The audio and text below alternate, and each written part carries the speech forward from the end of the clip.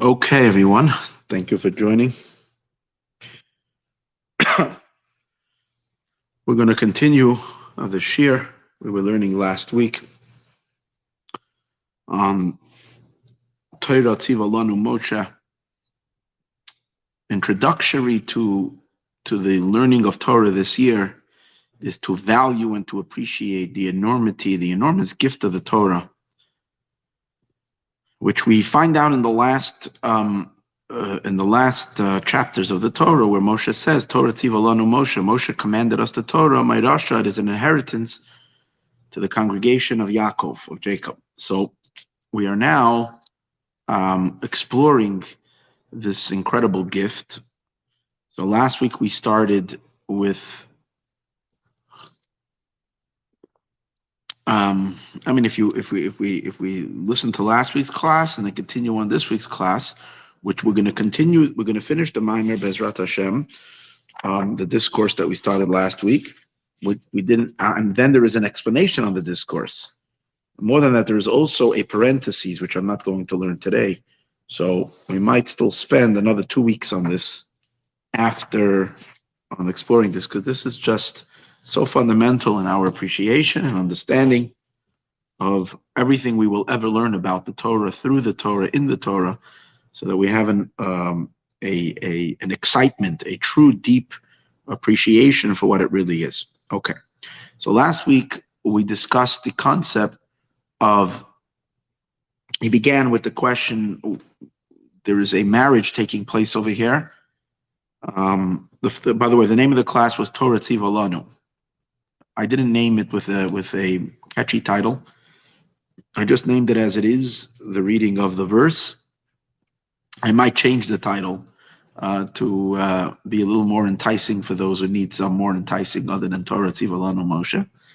So, but for now, this is the class. I would highly recommend, if you're listening to this class, to listen to last week's class. But briefly, the concept that we were learning was that the Torah is referred to as a bride, and we were discussing who's the bride and who's the groom. That was the question. Sometimes it seems to say that Israel, the Jewish people, are the bride, and we are married to God. And we are married to God through the Torah. In that sense, the Torah is the groom. The Torah would be the groom, and we would be the bride. And then there are various other verses that seem to imply that the Torah is engaged to us, like in this very verse itself. It says, Torah Tziva Lanu Moshe, Moirasha, the word inheritance, the sages, which implies the Torah is engaged to you, or betrothed to you. In other words, that you are the husband and the Torah is the wife. So that was the contradiction that he was going to resolve. Which one is it? How does it work? And so on and so forth. To appreciate this, to understand this, he brought us a concept of where do you even have marriage in general in Torah. So he explains that in the dynamics of Torah itself, there is the male aspect of Torah and the female aspect of the Torah, and the male and female aspect of Torah are married to each other.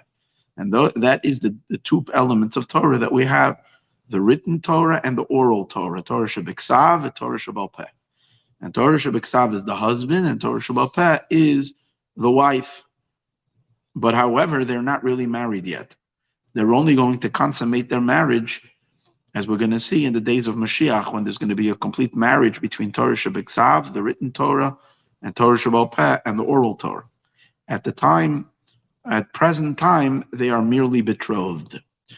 Now we're really going to see that the marriage really takes place today's days as well, in a little way, to a certain degree.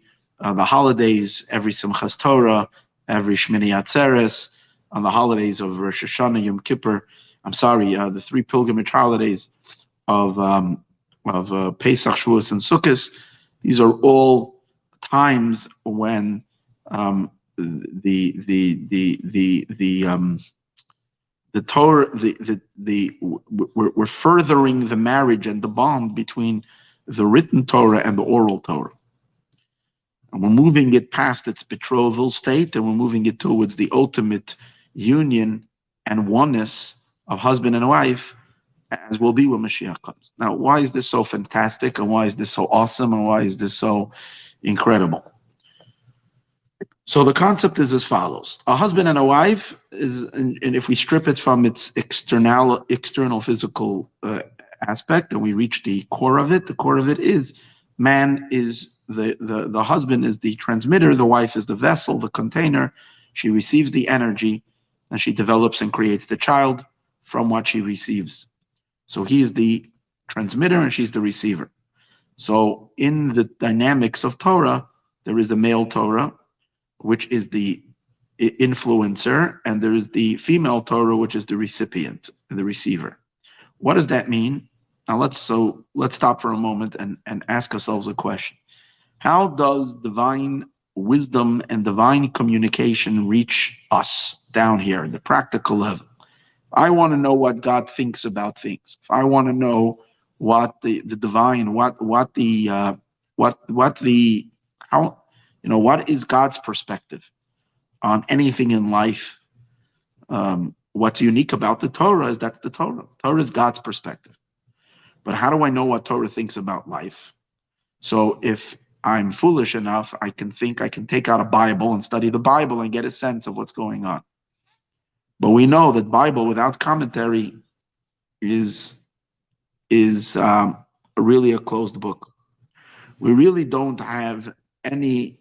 I mean, we can read the Bible and we can read the Chumash, we can read the Torah, what we call the Chumash itself, the 5 books of Moshe, or the 24 books of Scripture, and think we have an understanding, but obviously our understanding is not even superficial and surface. It's even less than that. It's literally misunderstanding everything that's there. You don't have a clue of what the Torah is. We can see from example from a mitzvah. The mitzvot of the Torah, the commandments of the Torah, are absolutely incomprehensible until we get the commentary of the rabbis. And this is not. This is something that Maimonides tells us already, that the rabbis didn't just decide this on their own. This is the essential core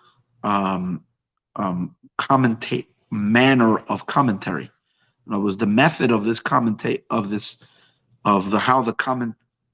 how commentary needs to be, or how it needs to be explained, and how this commentary needs to be applied, was taught by Hashem himself. When God taught Moshe the Torah, God gave him a book, which is more like a mystical code, and then Hashem gave him also the explanation of it. Now, he told Moshe not all the details and sub-details and sub-details. He taught Moshe the basic principles. And then all the details and sub-details of all of that, Moshe studied with the Jewish people, with the elders, and began the process of extrapolation. And they spent 40 years in the desert doing that. With this, he trained the rabbis of how to think and how to open up this closed book, and how to extrapolate and how to reveal its meaning. So, for example, when it comes to a mitzvah, as I discussed last week, the Torah says you should take, you should bind it on your hand and put it between your eyes.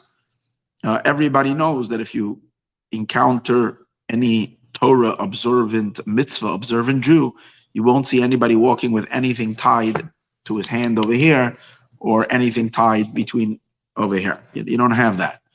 And if someone does that, they're just an absolute fool and they're not fulfilling anything.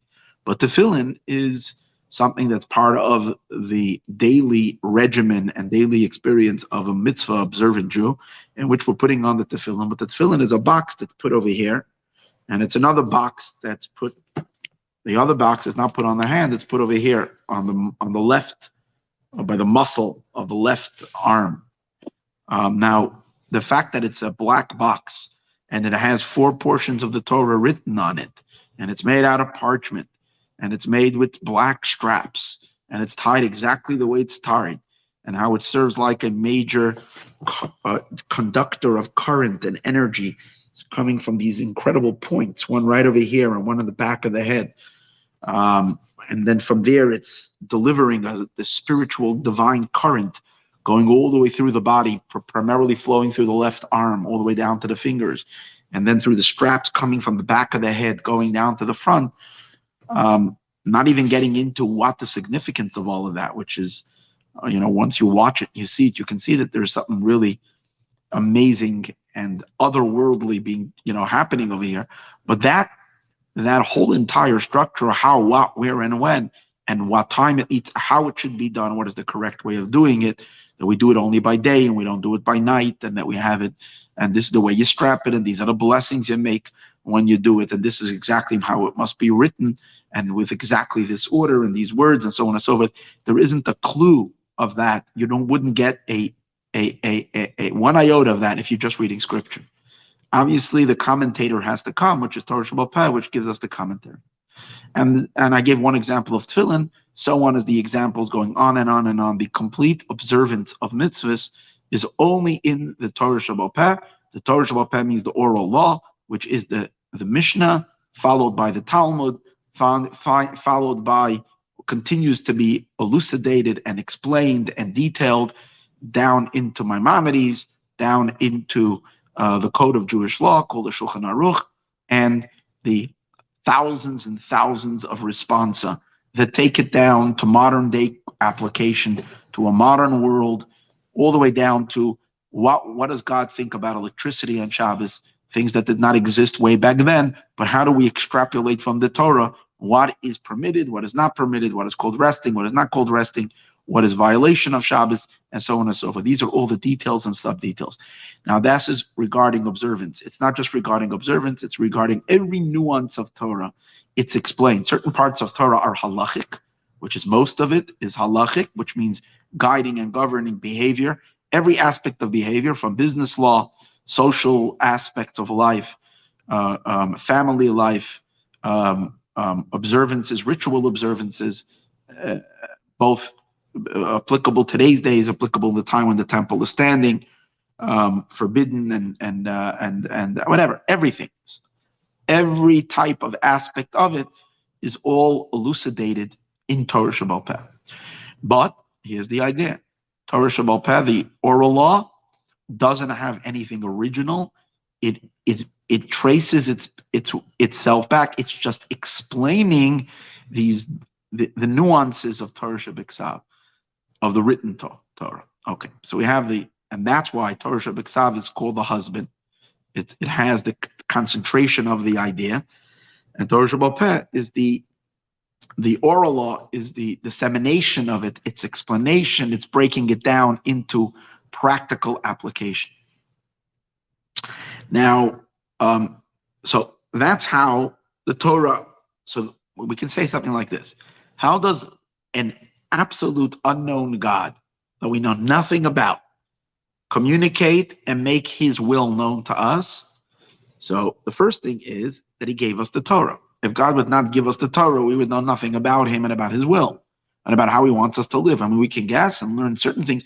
The sages tell us that certain mitzvahs or certain things we would be able to extrapolate that this is the divine will, because we can examine the creation and we can find certain good traits. Like the sages say that you can learn modesty from a cat. Cats are very modest. So we should derive. So by analyzing creation, we can look at, we can learn the importance of hard work. We can look at ants. Ants carry, King Solomon says it. If a lazy person, go look at the ants, see how they line up, marching, carrying leaves. I actually saw it in the summer. We were somewhere, and we had millions of ants. I'm watching them plowing from 5 o'clock, from 6. I don't know. Actually, I think at like 4 in the morning, I didn't see them or something like that. 5, you see them working before sunrise, and they're all walking and marching, and they're carrying each one leaves that are bigger than them, and they're bringing them for hours on end. And imagine this tiny little ant catching. It's like using enormous amount of power to be able to carry these things. So this is just an example where we can derive certain things from them, but we really would have a very, very, very, very, very, very, very, very, very minuscule. We would know nothing in compared to divine revelation. God revealed to us who he is, what he's all about, what he wants, what his interests are, what his desires are, how he wants us to live. And that is because he emanated the Torah. And what is the Torah? The Torah is God's wisdom. It's the divine intelligence. That's what it is. Now, for the divine intelligence to be packaged in a book that we can read is a long journey. So it comes primarily in two stages. First, God emanates. His wisdom is incomprehensible and infinite and utterly unknowable. So his essential wisdom is boundless, literally boundless, boundless, boundless. Now, of that boundless wisdom, he, what was the word I had earlier? He filters, or he, what was the word I was looking for? Not diminishes. He, okay. Why exactly when I start teaching, my eyes close and my head starts falling asleep. I had a good word before. I'm gonna wake up. It'll take me a few minutes.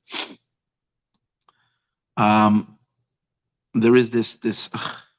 Why?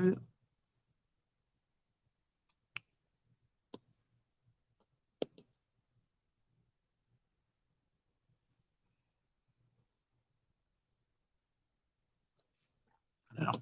I just don't know right now. There is this. What I'm looking for is a word that represents a tremendous reduction, and almost like not diluting. I wasn't looking for the word diluting. He's no.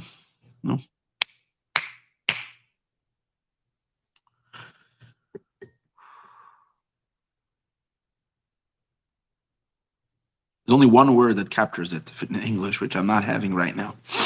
In any case, but we can understand what I'm trying to say. There is a major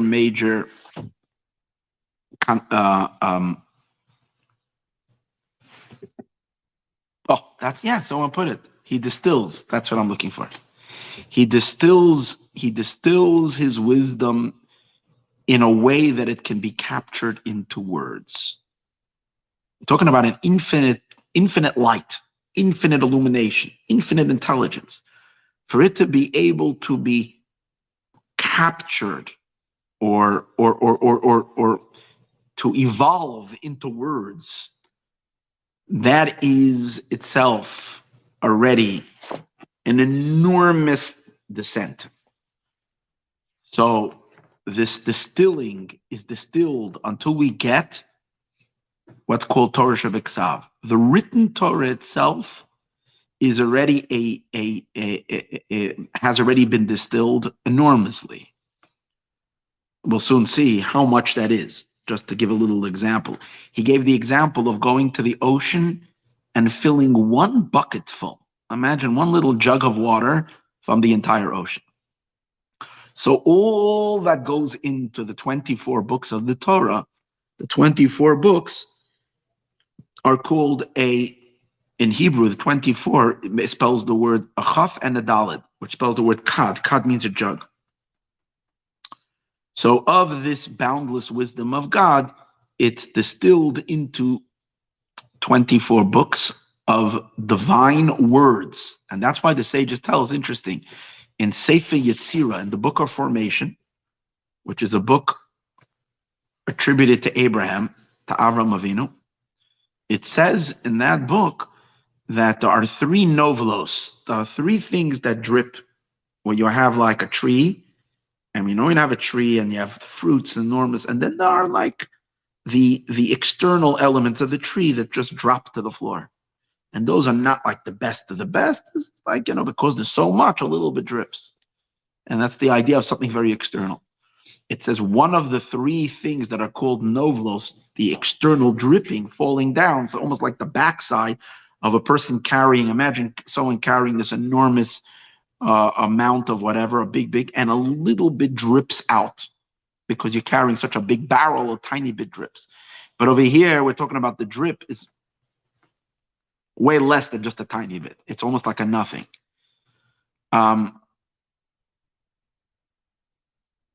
So the sages say, the Sefer Yetzirah says, Noiv lois chachma, the dripping of chachma, of the true infinite wisdom of God, the tiny bit that drips down into this one, into the book that can form words, is the Torah. The entire Torah is a novel, is a little bit that falls, which means one jug out of the ocean. But yet, those 24 books are still on the level of God's words. And they're still infinitely higher than words that can be communicated to creation. So even after it's distilled into the letters of the Torah, it's still an enormous mystery to us, because it's Hashem's words, it's infinite words. The words themselves are glowing with the infinite light. So now it needs to be distilled another time. And the second distillation is from the Torah Shebiksav, from the written Torah, from the man. It needs to go to the woman. It needs to go to the female aspect of the Torah, which is the oral Torah. In Kabbalistic terminology means it has to be distilled again from Chachma to Malchus. Chachma is the first of the 10 Sefirot. Chachma is the Sephira, the attribute of God, which is an attribute already, but it's touching the infinite. It's the first of the attribute, and in it resides the infinite light. And that's why the innermost of Chachma is even beyond words. There's no words to it. It's just total oneness or nullification to the infinite. There's no letters and there's no words. The most external part of the Chachma is where the 24 books of the Torah, because that you have already letters and words, but they are still the letters and words of Chachma. Then it needs to now be distilled and drip down all the way to the final attribute, which is Malchut, which Malchus means kingship, which is God already relating to finite existence.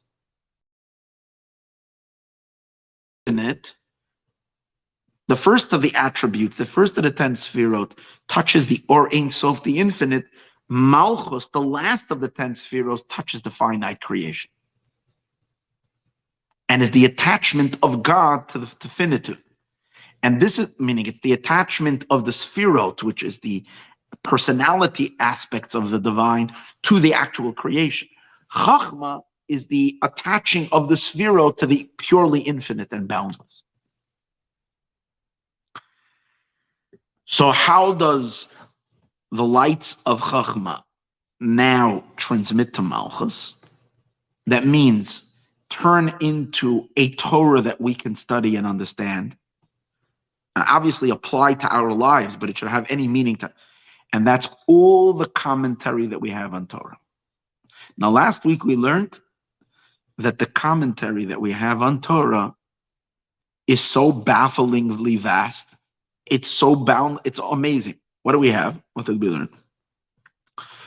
That we have 600,000 interpretations on the simple level of Torah, what's called Pshat, literal translation. 600,000 in code, 600 in Remez, which means code, 600,000 in what they translated Drush, homiletical, whatever interpretations, and 600,000 in secret, in Kabbalah. 600,000, that means 2.4 million interpretations, and on 4 levels of expounding on every word of Torah. And that's kind of makes up the Torah Shebaal Peh. So even if the Torah Shebaal Peh itself, the oral law is so vast, meaning much more than we have in our books.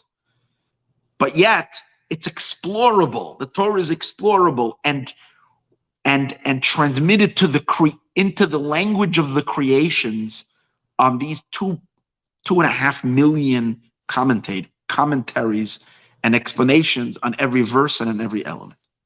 However, we learned that doesn't even begin to decodify That's called a very distilled. The 2,400,000 interpretations on every line of Torah, on every verse, is merely a small little drop of what's there in the bucket, although it's only a bucket of the infinite ocean. Why?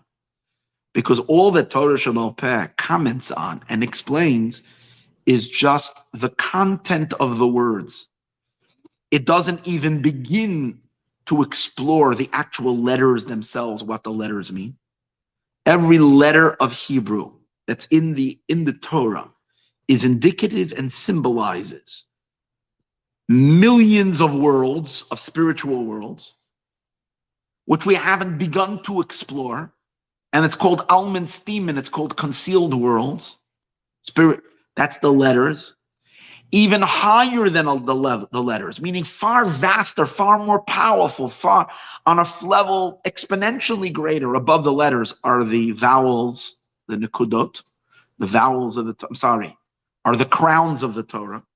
Upon the letters, you can see symbolisms. The Torah is similar, which means it's so high it can't even be expressed in a complete shape. A shape is already giving some solidifying. It's taking an energy and giving it some kind of a distinct form that you can explore and explain why this shape. Above that is these little markers. It's almost like, certain things that are written, and then sometimes, someone who really knows the subject really well, reads the little markers, and the markers are only for like the real big genius, the one who really knows. He can, see what the regular person has to read, and the little markers that are marked on the top are a higher type of which you don't want to teach to the regular person, so you leave it just as a mark. So God is putting these little marks on the letters, which are indicative of levels of existence that are much higher, and levels of divine secret that is much higher than the letters. And even the letters itself we never explored. And it's not revealable in the oral law. In other words, the oral law is not opening up this dimension of Torah. This remains private. This remains the Torah of God. The Torah of, when I say of God, I mean the Torah of the Sefirot, of the divine attributes. It's not revealed at all in the Malchut element, which is the communication to the creation, to the finite realm. Not the letters, and definitely not the crowns that are on the letters. In other words, if you can look at a letter as a number, as a 1, every crown is 100. It's like 100 times. I'm just giving a wild number. It can be crowns are like on levels way beyond in terms of its value of what it represents. And above the crowns are what you can't even see in the Torah, which are the nekudot, the vowels, the comments, what that means. And above that, and way beyond that, is something that's completely hidden in the Torah. And that is something that we only have in tradition, is the sing-song, the musical notes. Music is indicating the Torah on a so much higher level. All of this, however, is still part of what went into the scroll. It's part of the 24 books. So wait, so you see it's all on levels of 4. You see? Even in, just like the commentator, what Torah I didn't notice last week, what Torah Shebiksav, what the written Torah transmits to the oral Torah is 4 levels. Remember we said simple, symbolic, homiletic, and secret, Kabbalist. The same is also in the Torah, in the written Torah itself. You got 4 levels. In the private side of Torah, that which is not transmitted, that which the Torah keeps to itself. The letters, the crowns, the vowels, what's called nekudos, and the ta'amim, which are the song. So this is what I meant earlier. There's a lot of distilling that is necessary until it gets down to us. Now this is hinted to, we learned last week very beautifully, when Rebecca, this drawing of this, you know what it takes, this drawing of the infinite light down to us. God's wisdom to be able to be communicated to us tiny little infinitesimal, tiny little creatures. It goes through, number one, from the infinite boundless ocean of wisdom, one little jug, one little cup is filled with water from an infinite ocean. And where is it seen? When Rebecca, Rivka, goes down to the well and she draws the water. And where does she carry it? On her shoulders? We learned last week, shoulder representing that which is in the jug is only the backside of it, from the shoulder, from behind of it, because only that is capturable in words. But here's the part that I didn't say last week. Where is the transmission of the jug into, where is in the story of Rivka, there needs to be hinted to not only the first distilling, but also the second distilling. This distilling of the masculine Torah going to the feminine side, going to Torah Sheba'al Peh. Where's that? The servant, Eliezer, who's the servant, says to Rivka, Hagmi'inina, pour for me ma'at mayim. Give me a little bit water, mikadech, from your jug. That means I don't expect to know your jug. I want a little bit water of your jug. And who's the servant? The servant is Malchut. Malchus is called a servant because it's the Malchus is the Shekhinah. It's the source of life for finite worlds, and finite worlds that are separated from God. That's the concept of kingship, where we're king and a subject, servant. That's where servitude starts. Worlds that are not God, they're subjugated to him. Or when I say not God, means they don't experience themselves as part of him, but they experience themselves as something separated from him, and they're subjugated to him. And that's why the source of that, even in God, is called a servant. And that's like King David, for instance, is the one who encapsulates Malchus, and he calls himself to Hashem, Ani Avdecha, I'm your servant. So in this case, Eliezer, the servant of Avram, says to Rivka, you have the Torah bucket, give me a little bit. The little bit that she pours is everything that is explored, Pshat, Remez, Drush, and Side, the 2.5 million the potential for the 2.5 million explanations on every verse of Torah is what she poured over to him from her little jug, which she took from the infinite light. Now we're soon going to see, this is very important. Someone might walk away from this class and say, okay, so I always believed the Torah was awesome, but in a sense you just belittled it because you said it's only a jug. So it's true, it's God's wisdom, but it's only a jug. So what's with the rest? God didn't give us the rest. No, we're going to soon see in the discourse we get the whole thing. In truth, we get the whole thing. What we mean when we're saying that, it's not, meaning it's not, as we're going to see, as a result of our engaging in God, Simchas Torah, then number one, we even out the Torah, the oral Torah marries the written Torah, and they experience a union where he gives her not just a little bit of water, not a little pour, but he pours his everything into her. But there's even more than that. And even the jug is uplifted to capture the entire essence of the ocean. And all of that is then given to her. That means we get everything. We get all of God. And obviously, that takes forever and ever and ever and all of eternity to unpack and unravel and open that up inside of us.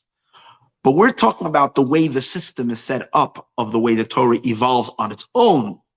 It's in a system of, as we found this enormous double distilling. Distilling number one is from the infinite wisdom of God, for it to come down into a Sefer Torah, into a book of Torah, a book of the divine word, and then from the divine word for it to have commentary into creation language, into our language. That's again the second distilling. Both these distillings are hinted to, and this is before we start learning further, in what it says in Parshas V'zosa Bracha, It says by the Hashem Sinai Bo, when God came to give the Torah, V'zarach mi Seir, Hashem shone forth from Seir, V'asam rivivos kodesh, and he came with rivivos kodesh, with myriads of holy angels. So simply it means God came shining up from, he appeared to us from Seir, which is a certain area. He came towards the Jewish people from Seir. But the deeper meaning of that is as follows. This verse is talking about these two levels of distilling. Distilling number one is V'zarach mi Seir, that Hashem is shining through a hair. Imagine how much, a hair, we discussed, grows next to the brain, next to the head. Mostly, the hair. The general rule is that the more energy there is in a certain part of the body, hair grows around it, because hair, it comes from energy that can't be contained, and it bursts out, and it's almost like overflow of energy, and it seeps out into these various different leakages, and the hair contains this excessive energy. So, but how much of the brain, of a person's brain power, can you say is in one hair? Nothing. Nothing of nothing. It has absolutely zero significance. To say that, oh, I lost the hair, I lost part of my brain. I didn't lose anything. But yet there is something there. So we're saying like this, from the infinite wisdom of God, noivlois, the tiny drip that drips is coming through one tiny hair. The entire Torah Shebiksav, the entire written Torah, with all that information that we discussed about before, in which on the lowest of the four levels is hinted, on every letter is hinted to myriads of worlds, millions of millions. It means 100 million worlds. It's not to believe.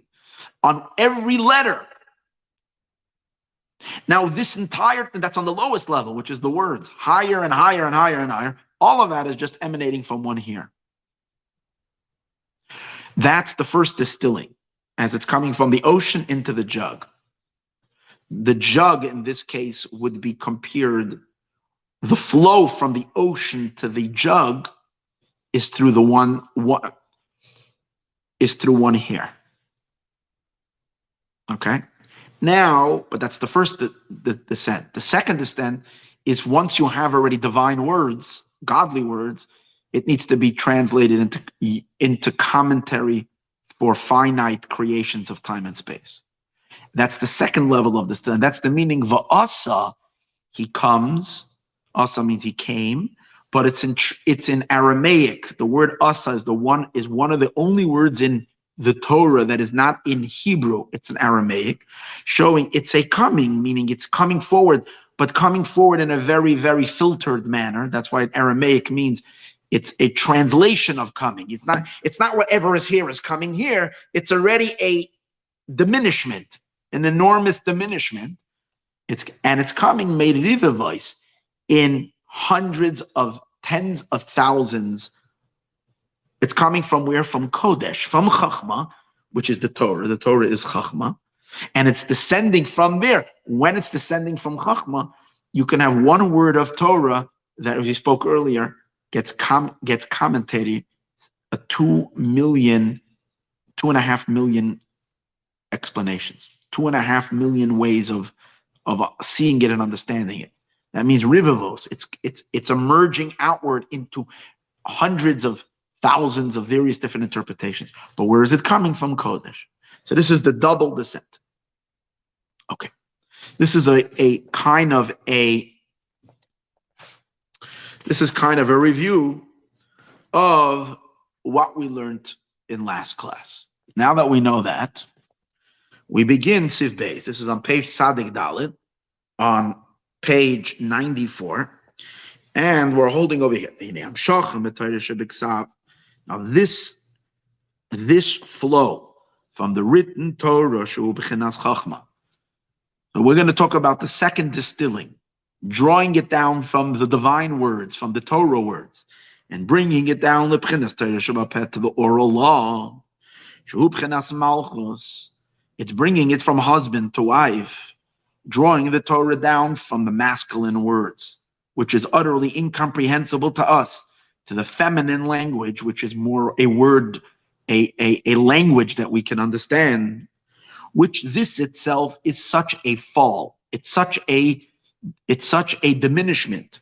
She'ein aroch, which we said, remember we said earlier, Chachma is where the Sefirot, the attributes, plug into the Ein Sof, to the infinite. Malchut is where the other end, where the Sefirot plugs into the creation.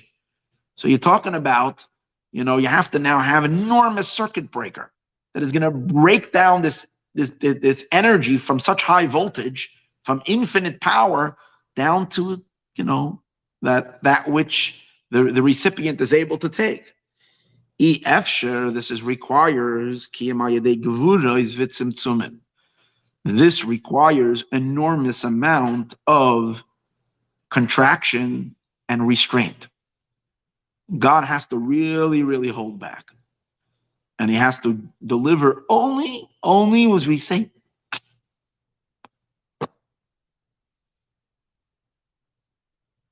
minuscule of the minuscule.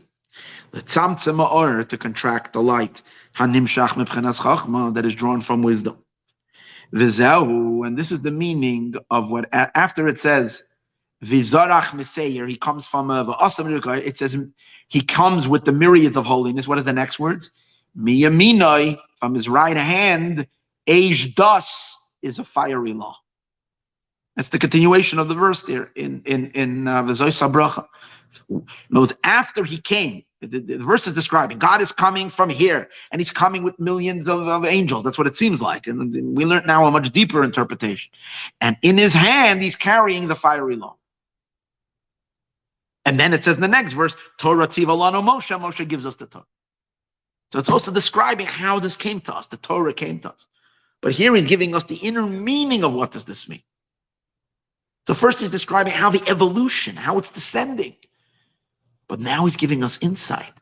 What's the mechanics that cause this enormous distilling to bring it down onto in a way that's comprehensible to us? The nature of water, water, which is really kindness, is to give and to spread and to expand. So when you have the gushing brain of God with its boundless energy, with its boundless wisdom, and now it needs to dilute and pay attention to our tiny little peepsqueak brains and capacity. This will take an enormous self-discipline on God's end to discipline his energy, to translate it to it's like taking the most brilliant scientist and putting him into a very average, second grade or first grade or pre-1A classroom and telling him to teach. Obviously, you want him to teach something that you don't want him to teach silly things, because if he's teaching silly things, then you don't need him. You can bring in any silly teacher.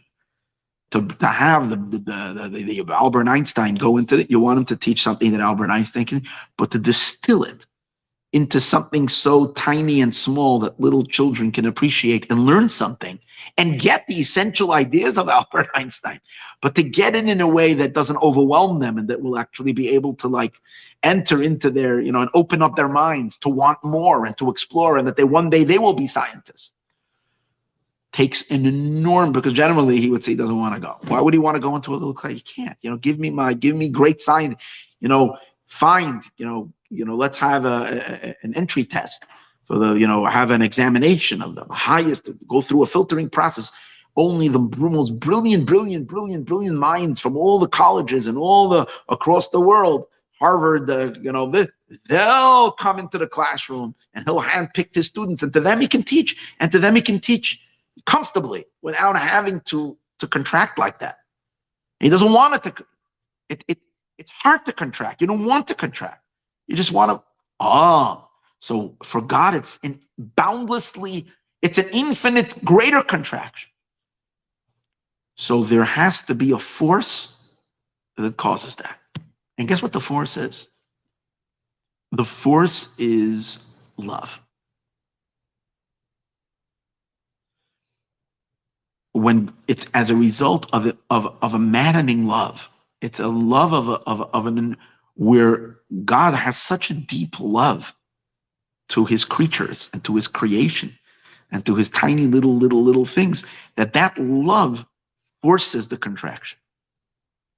But how does the love force the contraction? We're going to see through a reciprocation to a contraction, an enormous self-sacrifice and self-restraint that's coming as a result of that's powered by a love. So what does that mean? What basically he's going to explain is that we need to create that contraction. How do we create that contraction? By self-disciplining. We also have sometimes urges, wants, desires, in which want to flood into all different directions. And by us restricting our own will and desire and holding it back and contracting our want, that contraction of self has infinitely higher repercussions to cause in heaven, to cause at the highest peaks of existence, a self-restraint.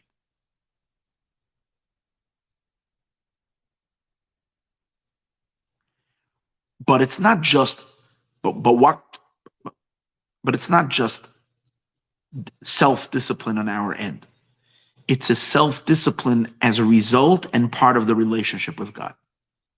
It's a type of self-discipline that comes, in other words, as a result of our sacrifice of ourselves, of our own want, causes God to sacrifice also his infinite desire for expansion, and he does the opposite and dilutes to be focused, laser focused onto giving us, transmitting his wisdom to us.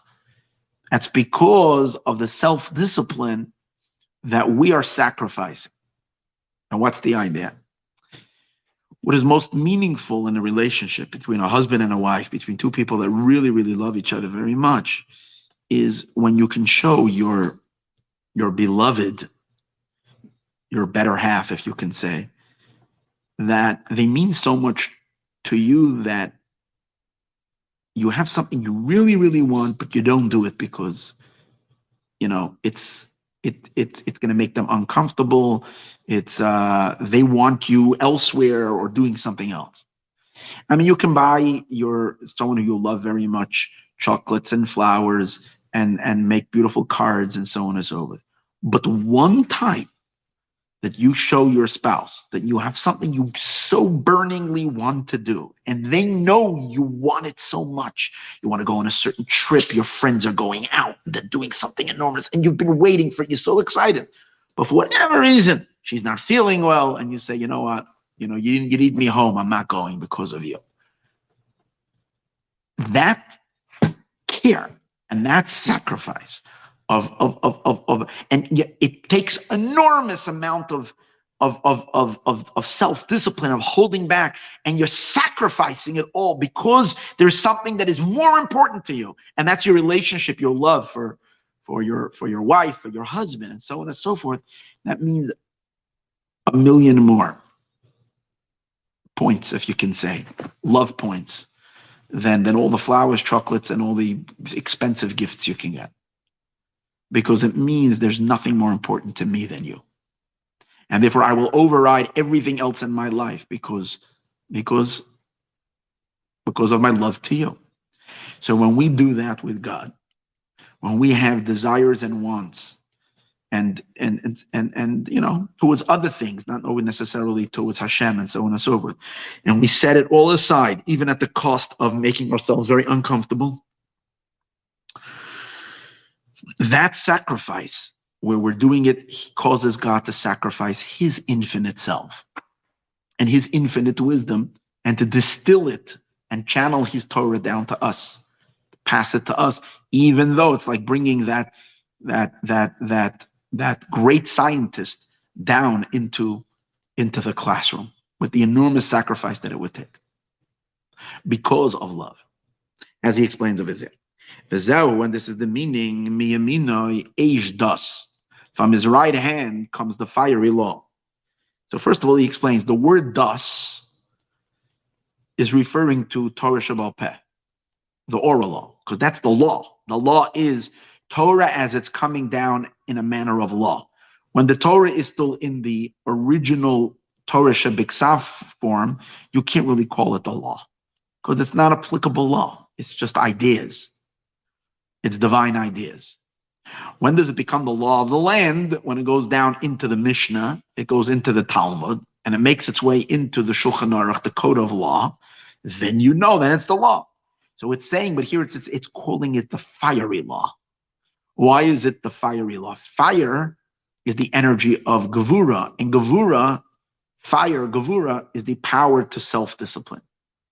It's enormous disciplining energy where God self-restrains his infinite wisdom so that he can produce the law.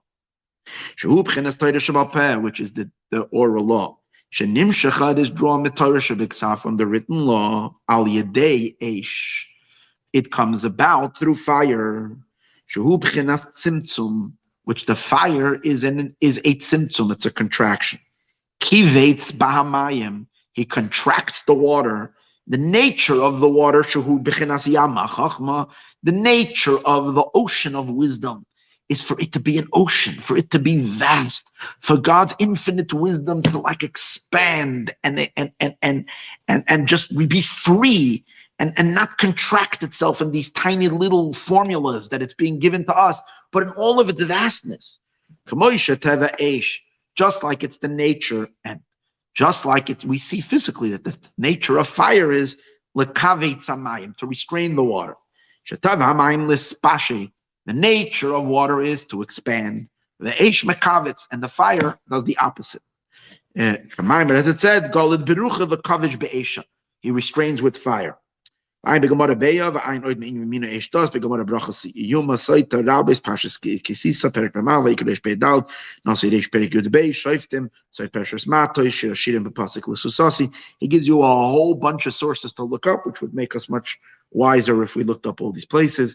Saf parshas roishe kesem paz kehelas saif parshas mashahoya zoyer chodesh aleph reish mem gimel amad aleph chelik beis perek aleph amad aleph perek dalad pei dalad daf pei dalad amad aleph Daf Tzadik Amid Beis, Kuf Lamed Hey Amid Aleph, Kuf Samach Vav Amid Beis, Chelik Gimel Kuf, and then the third Chelik Kuf Ayin Vav Amid Aleph, Kuf Pei Beis Aleph. Look at all these sources where it discusses this concept of Eish Das, which is associated with this idea, the enormous restraint and fire element that is required to, as we spoke earlier, to distill the enormity of the waters. However, till now he discusses what. Now he's causing what's the cause. Who causes this distilling to happen? Who are the ones who evoke? The fire from above, for it to contract and for it to restrain itself. The tzimtzum, the contraction that happens in the supernal wisdom of God. These are the souls of Israel. It's the souls, it's the Jewish soul within the world. And as you can explain, our sacrificing of our will and restraining our desires for God's sake causes God to reciprocate and restrain himself. It's true, our restraining is silly things. We have a bunch of animalistic desires and wants, some kosher, some not so kosher. But if we And yet, when we restrain these, which are such a silly desire, and if you think about the desire, how strong is the desire? It's pretty strong, but you can't compare it to the God's infinite desire of expansion. And yet, God is our shadow. Whatever we do, he does. So it's amazing. We actually create the Torah. That's the whole idea. We stimulate the descent of Torah to this world, the ability for it to happen. It's through the flames of fire. Now it's interesting, if we'd be just talking about discipline, he wouldn't call it flames of fire. He would call it the fiery element of discipline. It's flames of fire because we're not talking just of discipline. We're talking about discipline that comes because of a maddening love that we have. We're not dealing with just, okay, restrain yourself, restrain. Talking about be so in love with God that anything that might get in the way of the relationship, everything that might cause a little distance, you're restraining. Even if you want it, you're not having it because what's overpowering in you is your desire to be close to God. Through the flames of fire below, which those flames of fire, just as fire, what did we say earlier? Fire causes things to contract. So just like the flames of fire below, which is what? Bittul haratzon, the restraining or the nullification of our own desires. So this stimulates above as well. We trigger the fire element in God. Just like God has, so to speak, a nature, if you can say, he emanates of himself a nature to want to expand infinitely, to want his brain, so to speak, to fire off infinite ideas, boundless, endless fountains of brain, God's mind to be brainstorming without an end. The same, that's the power of God's water. The power of the divine fire is to do the opposite. Contract it, dilute it. Not allow the mind to run infinitely wild in all directions, so to speak. Dilute it down, filter it so that he can communicate something of value to us. We evoke above gamkein, which is the fire, which is required, what we said earlier, eish das, to create the law to us, requires the fire. It's the power of gevura and the power of contraction. Now, this idea that there are two fires, the fire below stimulates and produces the fire above, was something that we can actually see in the temple. In the temple, there was a altar, and on the altar there was fire, and we know there was a double fire. There was a fire that came down from heaven and burnt the sacrifices. But it says that even though you can't rely on the fire from heaven, you have to bring your own human fire. The Kohanim needed to light a fire. They had to bring wood and fuel, and they made a fire. But after they made their fire, it was matched by the fire from above. So this is the idea that he's explaining. And he's going to take it even further. He's not just using a similar idea that just like over there, the lower fire triggers the higher fire. But where was the lower fire? What kind of fire? It was a fire on the altar. What's the Hebrew word for altar? Mizbeach. And what does Mizbeach mean? A place where you do sacrifices. So it's the fire of sacrifice. In order to make a sacrifice, you need to restrain, which is the fire. That's a sacrifice. We're talking about not just a sacrifice of an animal. It's a sacrifice of a desire and a want. And you hold the back on your desire and of your own want. And what are you sacrificing on the altar? The animal, which metaphorically is referring to our own animalistic desires and wants, which sometimes is so powerful and so strong, it's seeking to break free and just wants to do whatever the heart desires and requires an enormous restraint. And that's the fire of sacrifice, where we sacrifice our own wants and desires because we know that it might get in the way and it might cause distance between us and God. And we don't want that to happen. And we place God first before everything else. So that's what he explains here. Is similar to the fire that's on the altar. Even though fire comes from above, we still need to bring our simpleton fire, our human fire. Like it says in the verse, the children of Aaron, the Kohanim, should give Eish ala Mizbeach, fire on the altar. Mizbeach Nikra. So now he says, what's the Mizbeach? So now he says that in addition to the altar being a physical altar, the altar represents the Jewish soul. The Jewish soul, because Mizbeach is connected to Malchut, to kingship, and the souls are all part of Malchus. So it's called the Mizbeach. And one of the characteristics of the Jewish soul is that it's willing to sacrifice everything, even its very life, for God. Sadly, throughout Jewish history, martyrdom and millions of people who gave their lives up for the sanctification of God's name. So that's why the Jewish soul is called a sacrificer. It's called the altar. Shuklolas Nishmas Yisrael, the general soul, which is Shekol Echad Zayveach Es Yitzroi, in which every single person sacrifices his evil inclination, his own or animalistic inclination, Liois Iskafia, to subdue it. And when we have a desire that is not kosher, or maybe just excessive materialism that doesn't serve a purpose, even though it's enjoyable, and even though we have a lot of burning fire for it, we say no, we restrain it. That's called iskafia. And even further than that, it's sapcha. Sapcha means to convert it. We take our unholy fire and somehow manage to convert it into holy passion.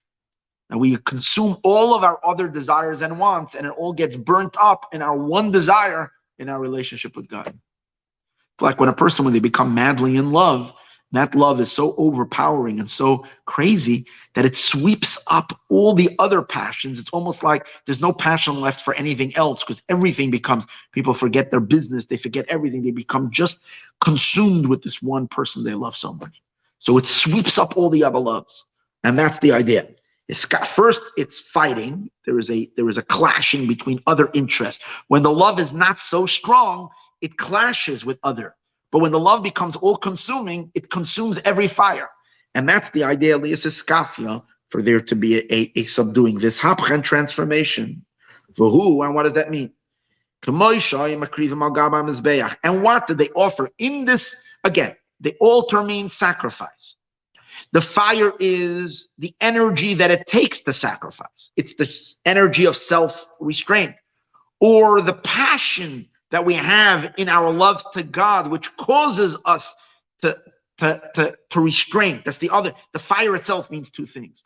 The fire means the burning drive of the connection, the passion of the connection, and at the same time, the restraining power that brings about, that creates the altar, which is the idea of sacrifice. But what are we sacrificing on the altar? The animals. So what does that mean? Just like in the physical altar in the temple, they offered oxen. Which is an animal, to cause this animal to ascend upwards. The same is also b'chol nefesh mi Yisrael, in every soul of Israel. Liyois bittul, for the soul, for the person to be in a state of bittul, of surrender. The iskafia, and subduing, shel nefesh bahamas, of the animalistic nature of the person. And we subdue that al yadei rishpe eish, through the flames of fire. So this fiery passion to God, which produces also a restraining power within the person to restrain and to hold back on all other wants and desires. All of this evokes and stimulates the divine fire above for God to restrain himself as well. And through this, we awaken the fire above for God's fire to burn in his own self, to stop his boundless infinity of expressing itself in its all of its infinity, but rather to dilute and to filter and to diminish, and distill that down to a comprehensible Torah to us.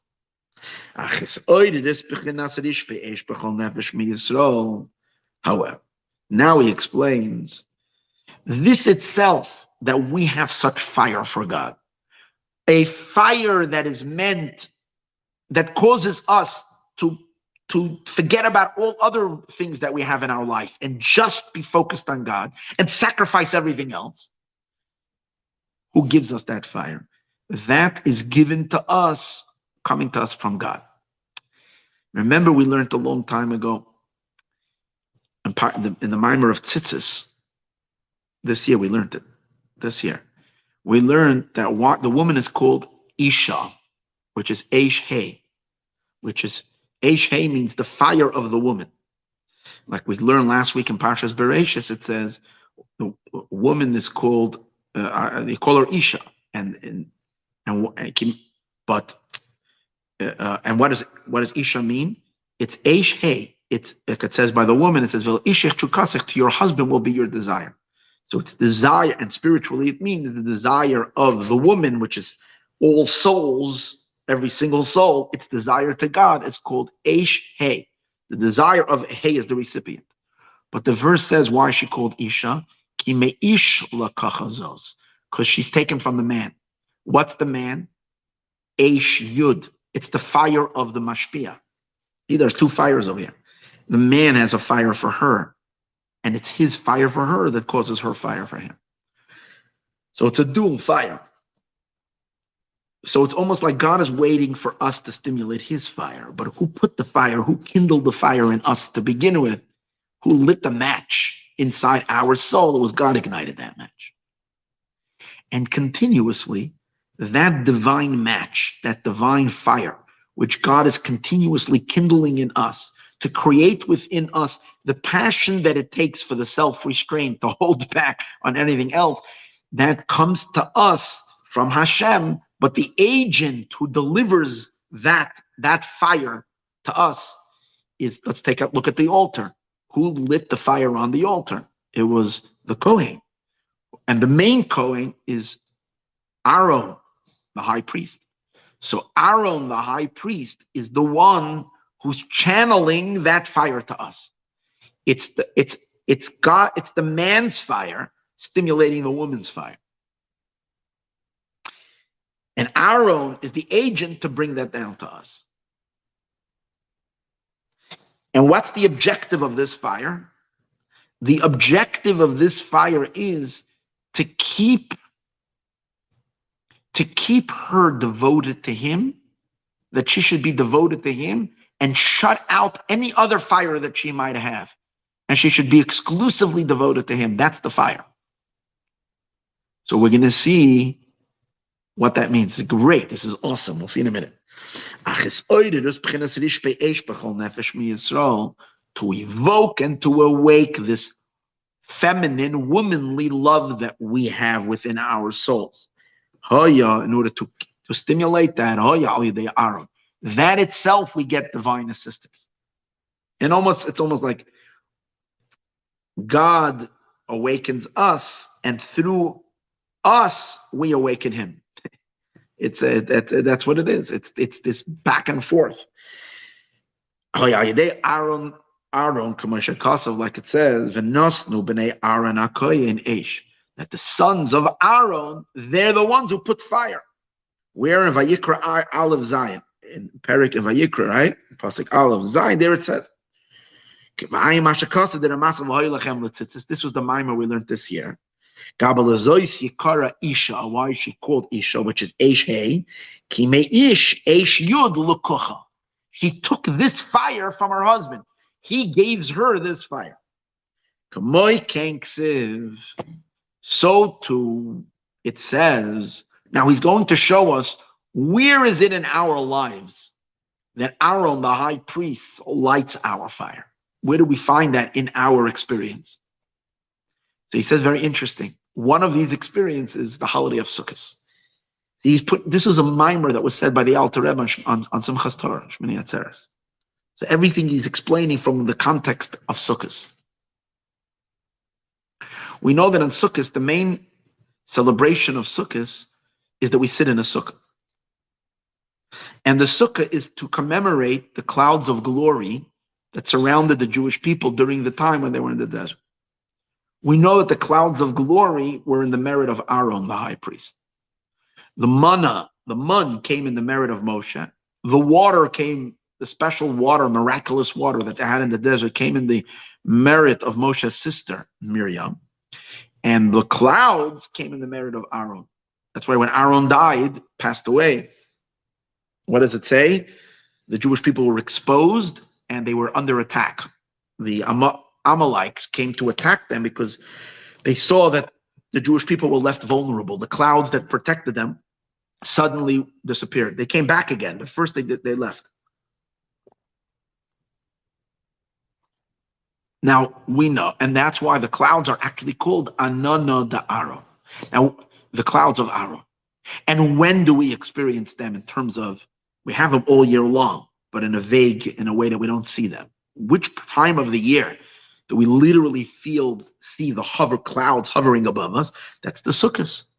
So during Sukkot is when God is sending Aaron, the high priest. Now we're going to find out that since the job of Aaron, so simply you look at the Sukkah as a form of divine protection, God's love. He's hovering over us. He's protecting us.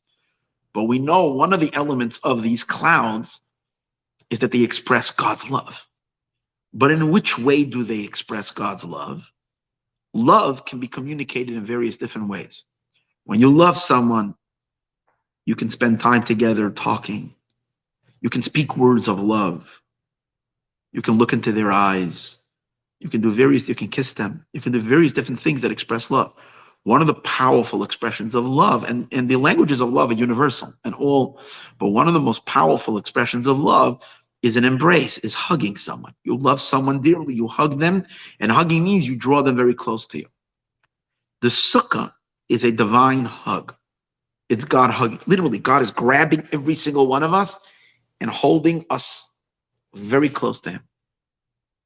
And we're hugged by the sukkah. Now he's going to explain how that hug that God hugs us in the sukkah is really administrating this fire into our soul. Remember we said the woman's fire, watch this.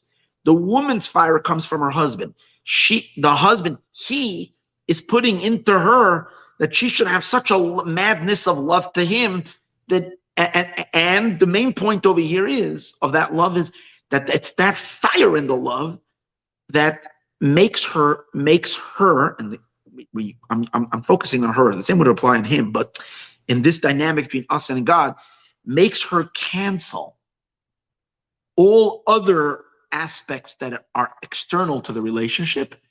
And even though they might naturally, intrinsically be important to her, she sets them aside because her husband becomes the most important thing in her life. So even if it means certain discomforts, lack of having certain things, but she puts it all aside because of the fire that she has in her soul for him. And in that fire gives her the energy for self-restraint and restraining everything else and remain devoted to him. Which in turn, when he sees that sacrifice of her to him, evokes in him an enormous sacrificial, if you can call, love, in which he is going to sacrifice everything that is meaningful to him so that to be with her, and which requires, as we said earlier, in terms of the ultimate male and female, which is God and us, an enormous sacrifice on his end to set aside all of his enormousness so that he can he can make himself tiny and small and channel his infinite light into our finite space, into our finite experience. So where do you see that in the sukkah? One of the elements, what is a hug? A hug means you're grabbing someone and you don't let them go away. That's what that's what the hug says. Every expression of love is communicating subconscious, subliminal messages. The subliminal message, you might not be consciously aware of it, but the reason you're hugging someone is because you're basically saying, you're mine, I don't let you go away, I don't want you to go away, which means I want your deepest inner interest to be focused only on me and nothing else besides me. Now, why do I have to hold you? I have to hold you because I realize that as a person, you are an independent person. There are other natural interests which might distract you. There are other things that you might get caught up with. I know you have an area, a whole range of things which, as a person, might interest you. You might be interested in this. I'm not talking about, God forbid, going out of the relationship, but even within the relationship, you get distracted. Other things start becoming important. I want to make sure that you, your heart, your entire being is close to me, and that you're not going to turn your back. You're not going to turn your back to me. You're going to remain face to face with me. I'm holding you. Your inner passion will be to me. When God hugs us on Sukkot, what is he doing? He knows that after the holidays, let's say now we're 2 weeks after the holidays already, and we enter more into the world. We're not we're not that spiritual anymore. We're more engaged in a material world, back to business, back to everyday life. It's very possible that we can get lost and excited and fully, passionate about all kinds of aspects in life that is not our relationship with him. So for that, he hugs us for 7 days. And when he hugs us during that time, he instilled this fire. And that's why it's Aaron, because who's the job? Who puts the fire on the altar? That's Aaron HaKohen. So that's why it's the clouds of Aaron. It's the sukkah, where his fire is transmitted to us, that we should have a fire for him. And which is a power of self-restraining. And when we do that self-restraining, again, as we said before, that triggers on his end also that he makes sure that he won't drift away into his hobbies and his interests. Imagine God drifting away into his hobbies and his interests. He has really cool hobbies and interests and things that are really like awesomely endless and boundless. He has his own collections and his own really cool stuff. He can create billions of worlds out there that are like really cool and really boundless, and he can continue creating them endlessly all the time. And for him to focus his energy on us down here and to remain is an incomprehensible restraint. And yet he does it. That's the idea. His right hand embraces me. What is that? It's the drawing down of these encompassing lights. Sukkot is a time when we're sitting in a sukkah, we're enveloped in a sukkah. These are drawn to us. What is it really? It's these encompassing energies of the divine love. It's God's heart that's encompassing, because it's bigger than we can ever fathom. That he's holding us in it, he's gripping us tightly. Just like when you hold on to a person, you hug a person. You do not allow this person to turn his back to you. The soul is also as well. The drawing down of these makif lights, of these encompassing lights on Sukkot, this becomes our power. L'chol nefesh mi Yisrael, to every soul of Israel, l'kafya l'sitra achra, not to be seduced by all extraneous forces. That means to subdue the other side, which means our other interests that might come to us from our body, from the physical world around us, and to say no to all these things and to remain focused only in the relationship. Zehu, now on this general idea. Okay, this will take us back to a mimer that we learned for a few weeks before Sukkot. This general idea that in order to make God sacrifice his infinity so that he can distill his vast Torah Shebiksav light, his vast Torah light that is on a godly level, and distill it into the Torah Shebal Peh, into the oral law, which is again divine communication to us that we could comprehend and that we can make applicable to our existence of time and space. In order to stimulate that, we said before, there needs to be the fire, and we create that fire. That idea is hinted to in the concept where it says, "V'zeu," and this is the meaning where it says, "Al tikri bonayich." Don't read it. The bonayich elo boinayich. Only the builders. You see, this brings us full circle to the discourse that we spent 4 weeks reading. I think 3 or 4 weeks before, during the month of Elul, we were learning where it says, "Shalom."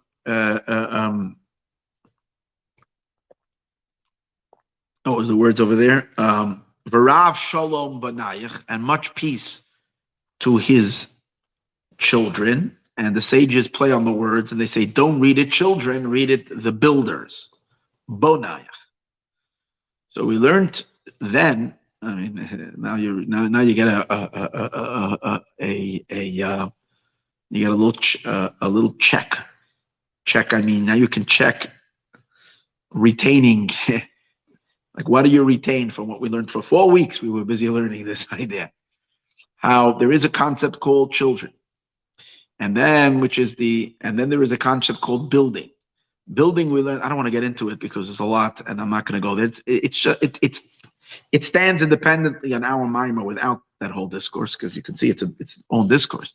But over there we learned that Bonayach, what the sages mean is as follows. Bonayach is to build the divine kingdom. Divine kingdom means to build Malchut, to build the Shekhinah, to build Malchus. In our case, it means to draw the light down from Chachma, from the Torah Shebiksav, from the written Torah, and build the oral law, which is God's kingdom. Because again, how does God rule a world? Through if the Torah remains just in its original divine form, it's not transmittable as the law of the land. It's no law. In order for it to come down in the law, it has to come down into Malchut, into kingship. And that's called the building. It's the feminine world which is constructed. Chava, when Chava was created, remember we discussed it then, it says God built the rib. Bonayich, he built it. It's like building a city. It's building an empire. So what he's saying over here is like this.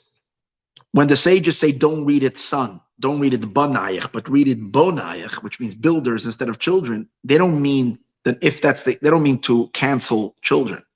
It means how do you Bonayich, how do you build? By first being a child. It's as a result of being Bonayich, sons, as a result of that, you can become Bonayich, the builder. What does that mean? What is he saying over here?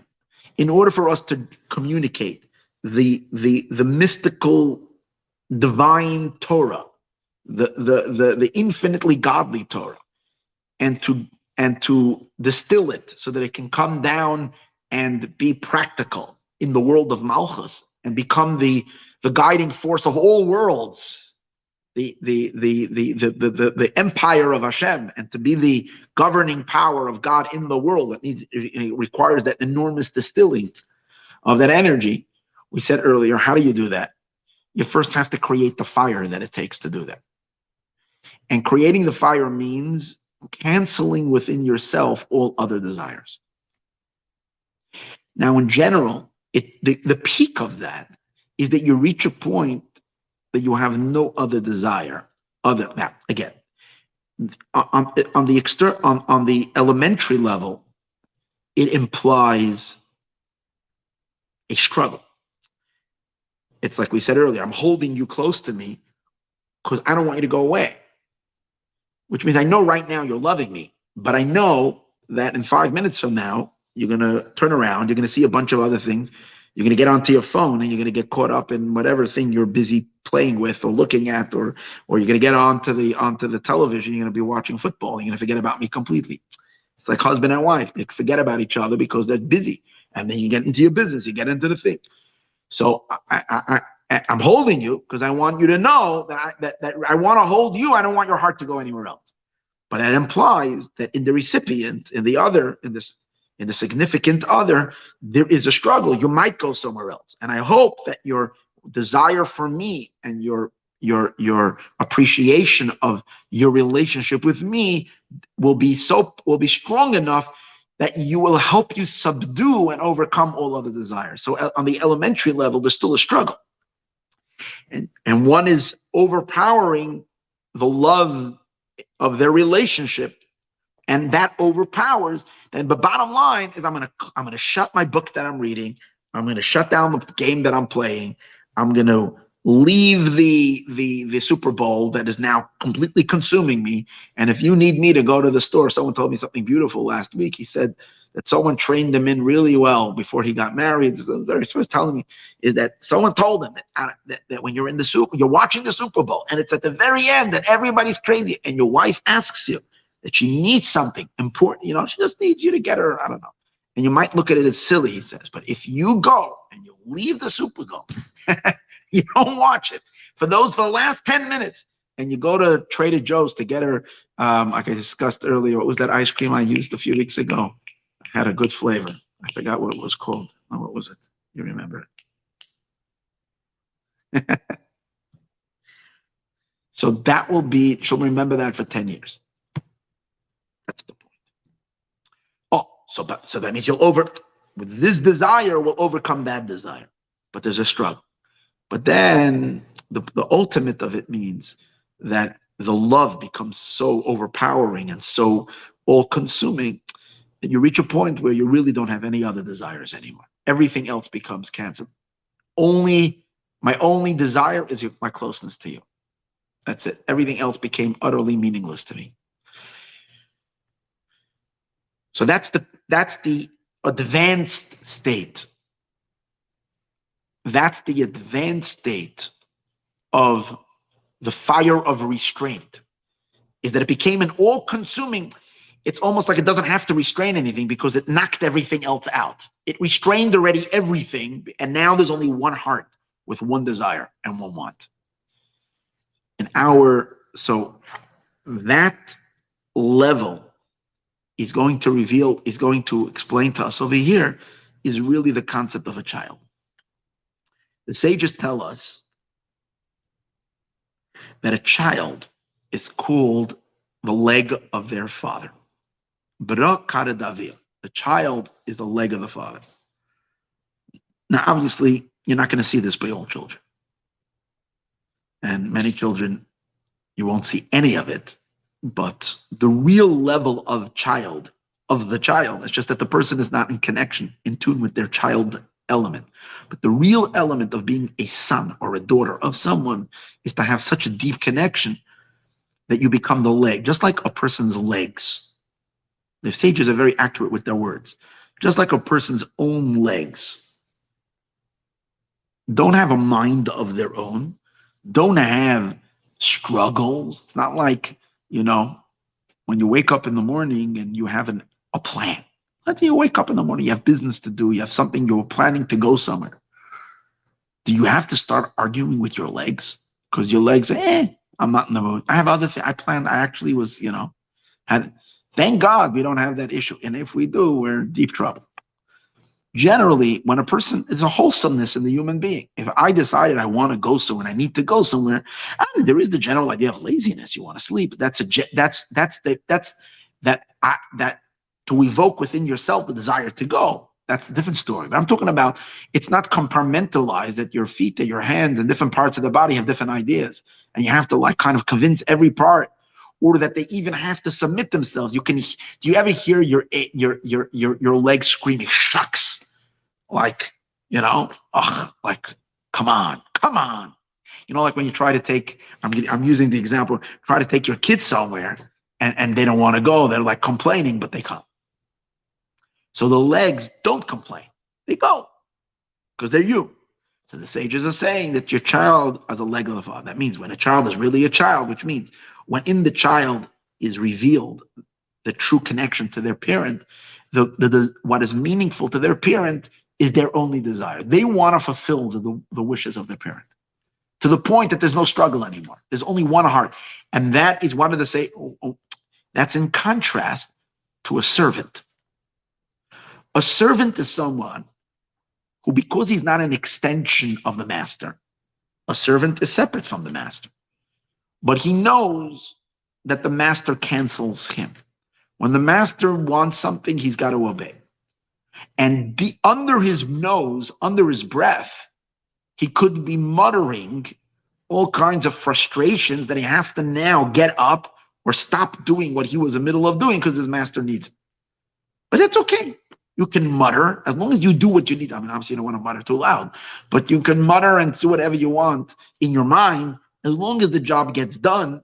And you do it correctly. You don't do it half-heartedly. You get it done. You do it. But I don't need you to want what I want. But from a child, a child is tuned into the inner element of the father. The father wants something, it becomes the child's want. That's the concept of bonayach, being children. So what he's saying is like this. When we attain that level, that our connection to God is of such that we are like children, which means there isn't even competition anymore. All other fires. Now, when we say no competition, doesn't mean that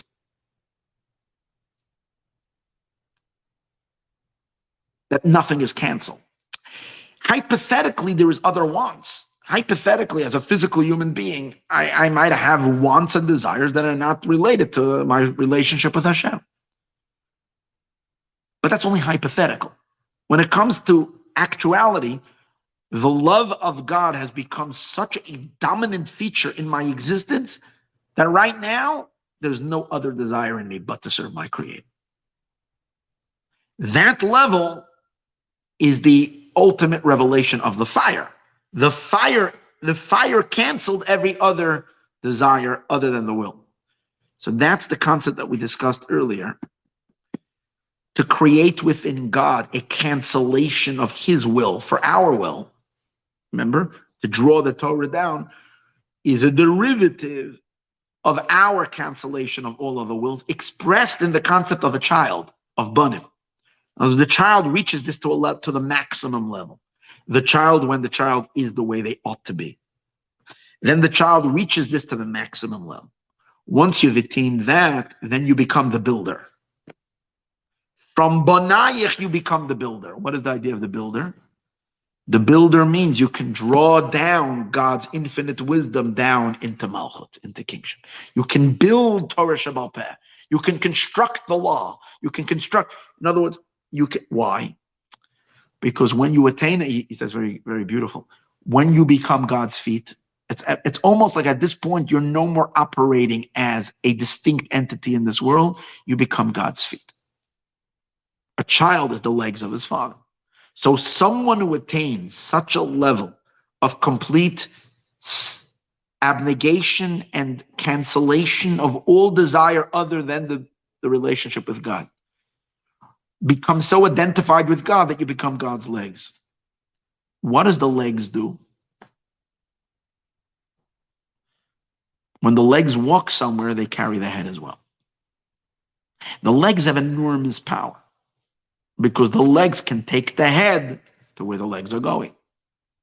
So in order to draw God's head, God's intelligence, in order to, which as we discussed earlier, the written Torah, in order to take the written Torah, the intelligence of God, and bring it down to manifest in time and space in our world. In other words, to join the written Torah with the oral Torah, to match the two together, to draw it down, those who are the legs of Hashem can make it happen.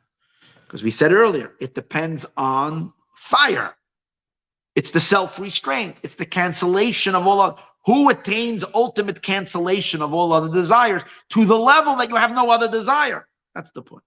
To the level that you cancel all other desire.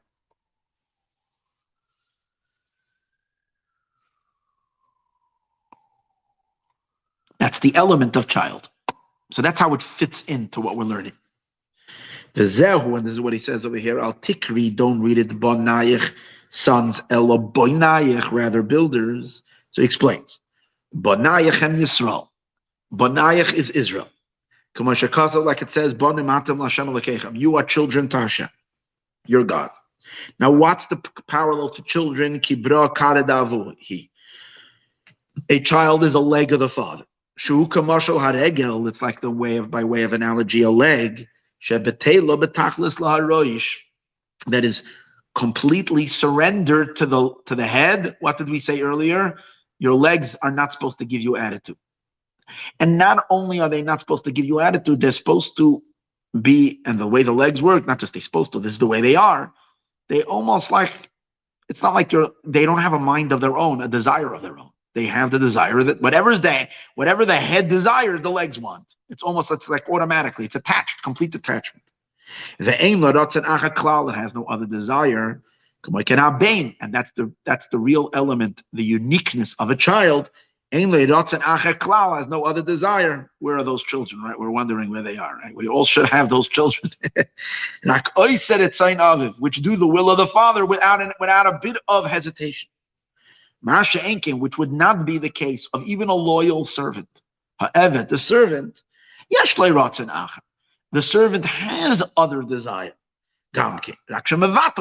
He cancels as well. So this is important to distinguish right over here, because soon in the Maimer, this is going to become very important as distinction. Even though earlier when he spoke about fire, it would imply that it is more suitable to the servant than to the son. Because we spoke earlier about that the fire is the idea of self-restraint. In order to cause God to restrain himself, we need to apply self-restraint. Now, self-restraint is only possible if you have other desire, and then you restrain that desire, which we would think is more applicable to a servant, because a servant has other desires. And yet every single time he overcomes the desire for the will of God. And in our service, it would mean we're still in a level in which we would like to do all kinds of other stuff, but we don't do them because God is, it's not beneficial to the relationship. It's not enhancing to the relationship with Hashem.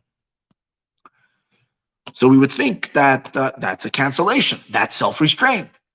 And he says, no, the ultimate meaning on the highest level that we're really talking about is, you are a person that hypothetically, like a child, hypothetically should have his own life and his own desires. But because he senses and feels his father so much that he reaches such a deep depth, and since he really comes from the father, he can become like a continuation of the dad and becomes the feet of the father. And that would mean an hour level of fire that we're talking about is that our fire burnt out, not that it's holding a middle burning. See, the idea of the fire over here is that it's like the Alter Rebbe explains the difference between the tzaddik and the Beinoni. In Tanya, the tzaddik is someone who's called an Eved Hashem. He's already a servant. The Beinoni is someone who's called an Oved Hashem. He's working on becoming an Eved. I'm just borrowing that concept. He's still in the midst of the work of reaching that place. So similar to that, there is someone whose fire is still meeting resistance, but the fire is overpowering. And there's someone who has already been burnt to the crisp. The fire has already canceled everything. So on this level where everything else has been canceled, registers above as well that God cancels also everything else and focuses only on us. We're going to see in the discourse later that even though it should really therefore be that only a Jew that has attained such a high level of commitment and devotion to God, like King David says, I have no more Yetzer Hara, I have no more evil inclination. My love to you, God, has canceled all my other desires. So we would think that therefore, in order to create this reciprocal love of God, to bring down the infinite Torah down into the lower Torah, the masculine Torah to the feminine Torah, to cause that transmission, requires only someone who has reached this level of, we're going to see that it extends to even a much more simplistic person who still has the struggle and still has the fight, as long as they're in the fight, as long as it's still, you're still struggling with it. In other words, you're canceling yourself from time to time. It's not always, you still feel other things, but you're in it. If you're in it, then that implies as well, as we're soon going to see in the discourse. He's first taking the ultimate of the achievement, the one who reached this level of applying fire to restrain everything else and therefore cause above as well the divine, to activate the divine fire.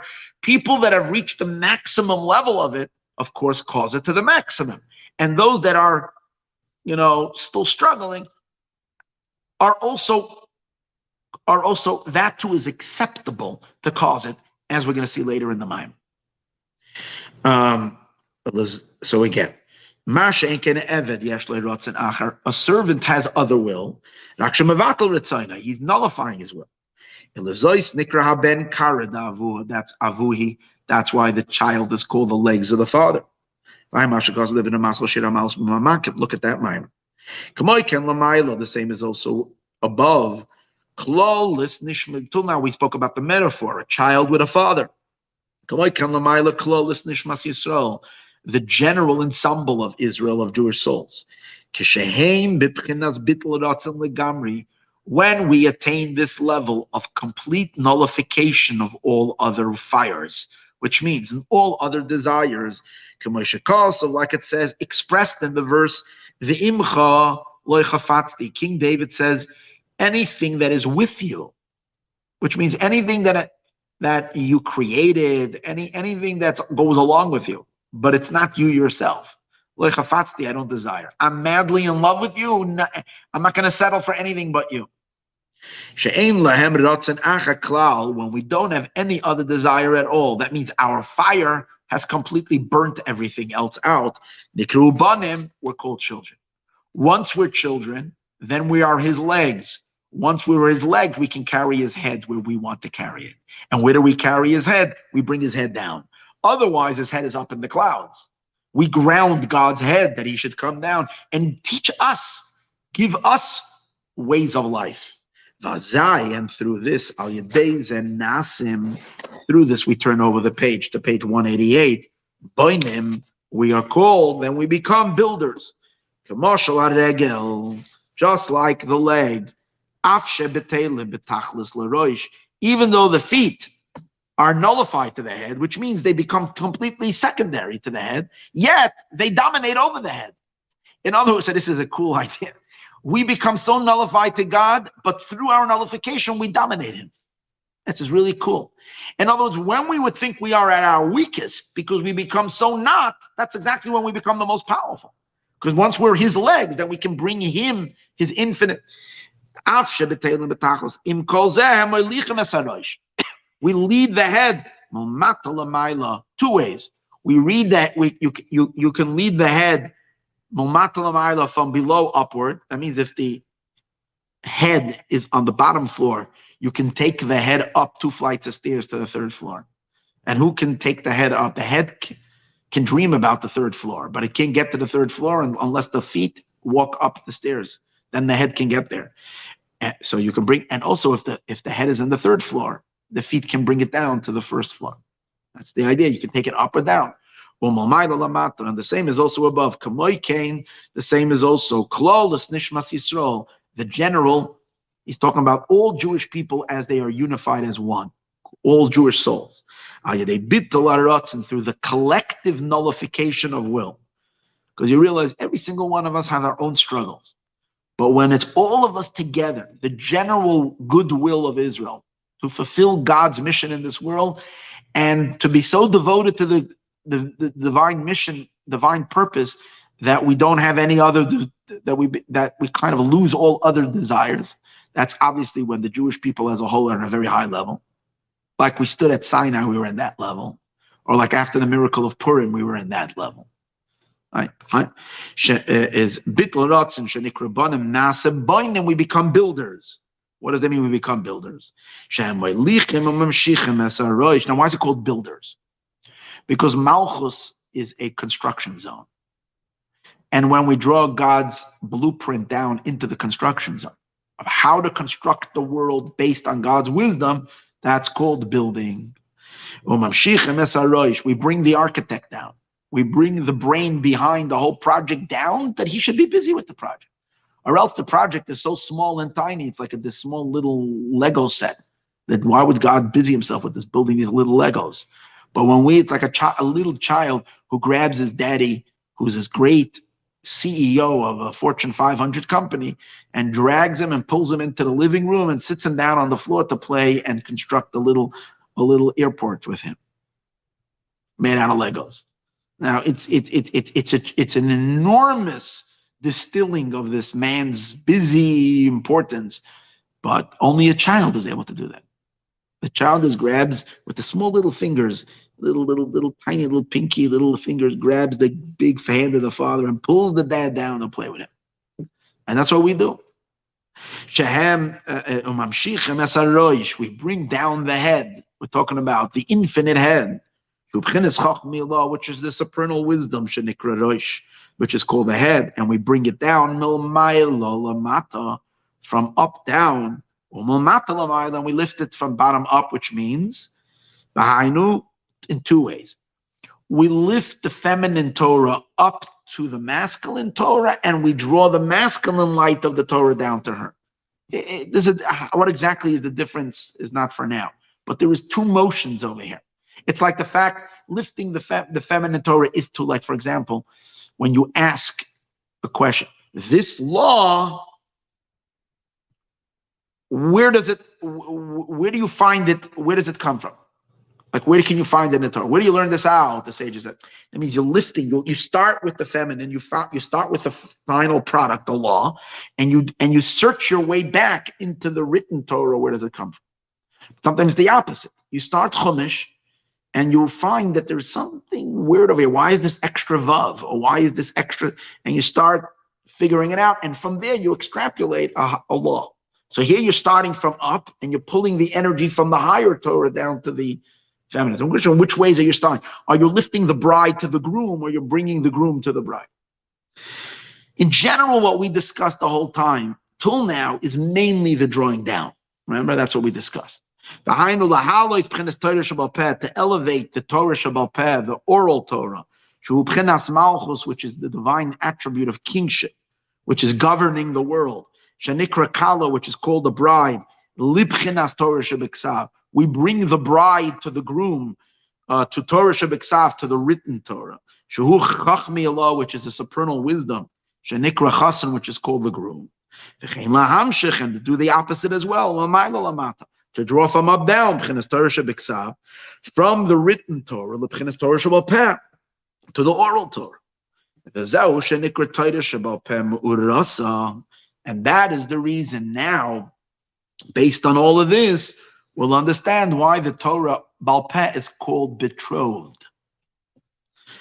Number one, you see, she's married because she's receiving from her husband. But what's the idea of betrothal? Remember, we discussed betrothal is just the first part of a marriage. It's husband and wife before they're getting intimate, before they're getting close. They're not living together. It's only that he has separated her, designated her to be his recipient. Because until now, she's available. Any man can take her if she agrees. But now she becomes designated. She's already assigned to a husband. And a woman, as we know, even biblically, can only be married to one man. So how is that established? It is established when he betroths her, and the manner in which betrothals usually happen. There is other way, but there's the manner in which is the most common, is that he gives her something of value, which has been the custom already thousands of years, to give a ring. He gives a ring to her, and that's how he establishes his. So what did we learn about this last week? He's going to communicate of himself to her once they're going to get married and they'll be intimate with each other and so forth. But to initiate the process, he gives her a little tiny bit of himself. That energy of himself is transmitted via the ring. So he's not just giving her a cold piece of metal. He's giving her his energy. He's starting, it's almost like he's making a deposit on the full purchase. He's giving her now something of himself, an external, and by that he creates the relationship.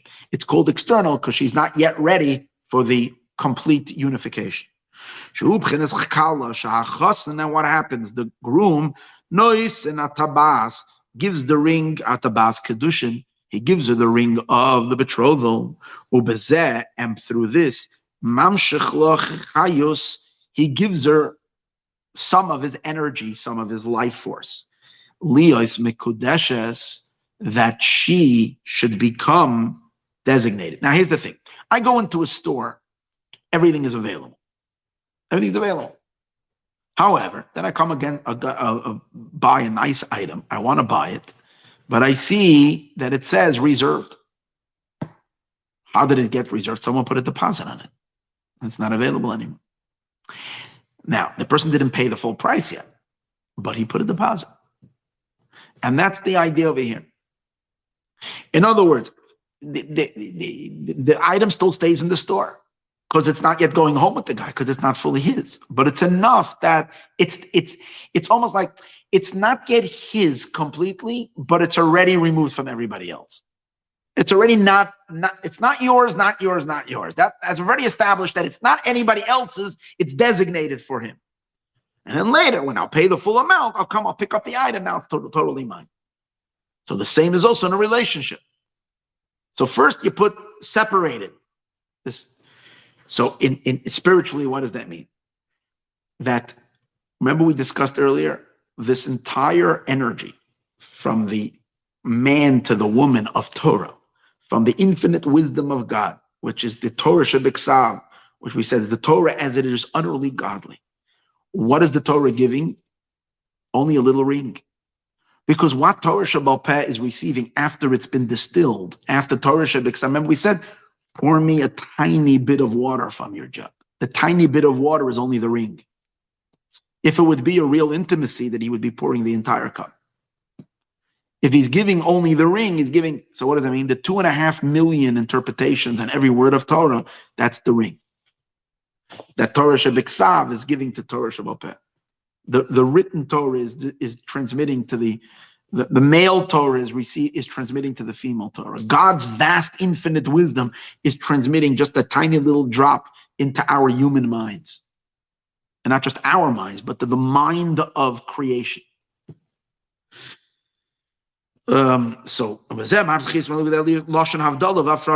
separating her to him. The same it says that Eila mitzvahs. Now here's the thing, but who stimulates this ring? Who stimulates, as we said earlier, in order to give the ring, to give the little bit of water, he has to kind of concentrate and restrain himself from his infinity to find something small to give her. Like I said earlier, like the big scientist going into the kindergarten to teach the little children. It needs a stimulation. Who stimulates God to do that? That's our self-restraint. So we're the stimulator. That's why man plays a pivotal role in this cosmic marriage between Chachma and Malchut, between the higher Torah and the lower Torah. Man creates between the masculine Torah and the feminine Torah. The human being and our struggles and our overcoming and our passion to God and our love to God to the point that it overrides everything else. That's what creates that fiery moment. It's a fiery moment to be able to give her that element. And that's the meaning of the verse. Eila mitzvahs asher yasa ha'adam. These are the mitzvot that man should do. V'chai behem, and he should live in them. The verse, simply it means, as a result of doing the mitzvahs, you will live. It will give you a healthy life, good life. The deeper meaning. You do the mitzvahs. That's talking about practical observance. That's not the written Torah. Because the written Torah, you don't know how to do a mitzvah. We discussed earlier. You know vaguely the concept. To do a mitzvah, it's only as it is described in the code of law, in the Mishnah, in the Talmud. That's how you do that. And then you do, that's the instructions, and then you actually do it. But here's the thing. When we're doing the mitzvah, it's not just enough that we follow the instructions and do the mitzvahs, but we also have to draw the energy of the infinite down into the mitzvah, into the oral. And how do we, into the oral law. And how do we do that? That's the meaning of v'chai bahem. We bring life into it. We cause the flow of the infinite into the laws of the Torah.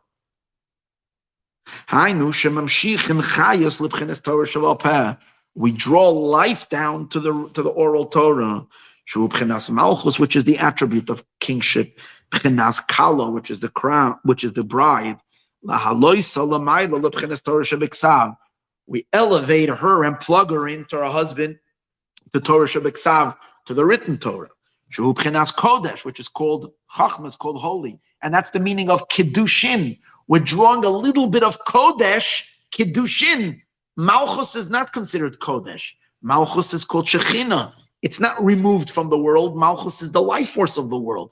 Kodesh means what is removed. Removed is Chachma. Chachma is touching, we said before, is the other end of the Sephirot. Chachma is touching the infinite light. It's utterly removed from time and space, from the finitude of creation.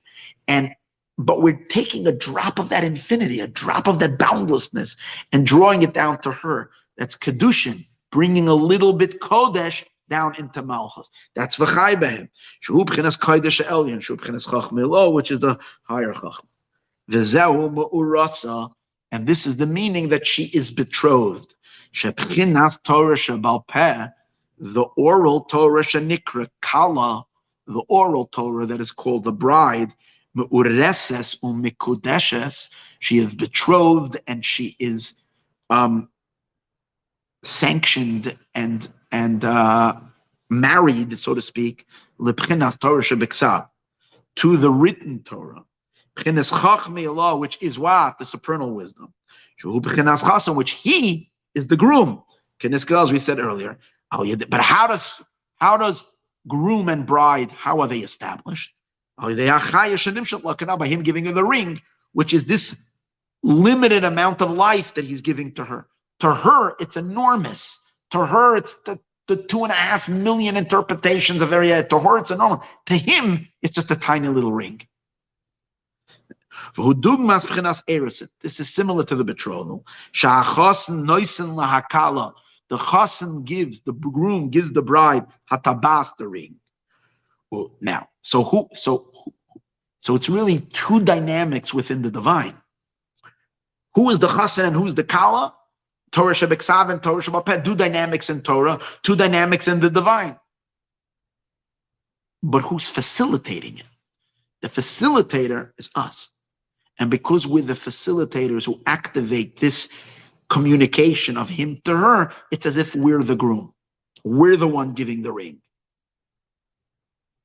We're just channeling it. But let me ask you, when the groom is walking to the chuppah to go and give his wife the ring, which he will give her, he's obviously making a mental decision to do so. But he's not going to the chuppah unless his feet take him there. So the feet are part of the groom. And they play a very, very important role over here because they brought him to the chuppah. They brought him to meet her, to give her the ring. And so it's not like we're just facilitators. We're God's feet bringing him down to give the ring. So that's the meaning that we're part of the groom.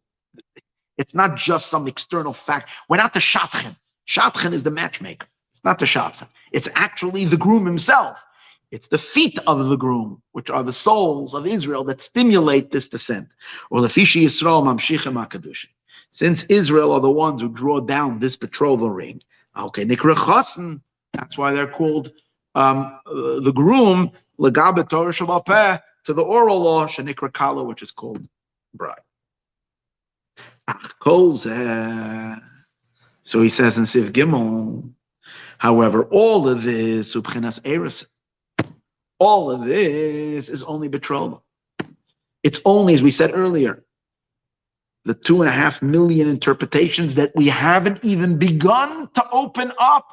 The letters, the book is completely closed. It's an external ray. It's a tiny little bit of water that spills over, but the cup is still full.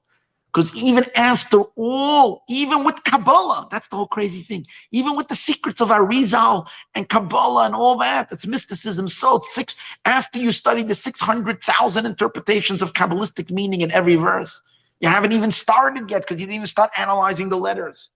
We haven't even started analyzing the crowns. Forget about it. And the nekudot and the ta'amim, the trop, the song. We're So when is it going to be a full-fledged marriage? When he is going to give her his entire self.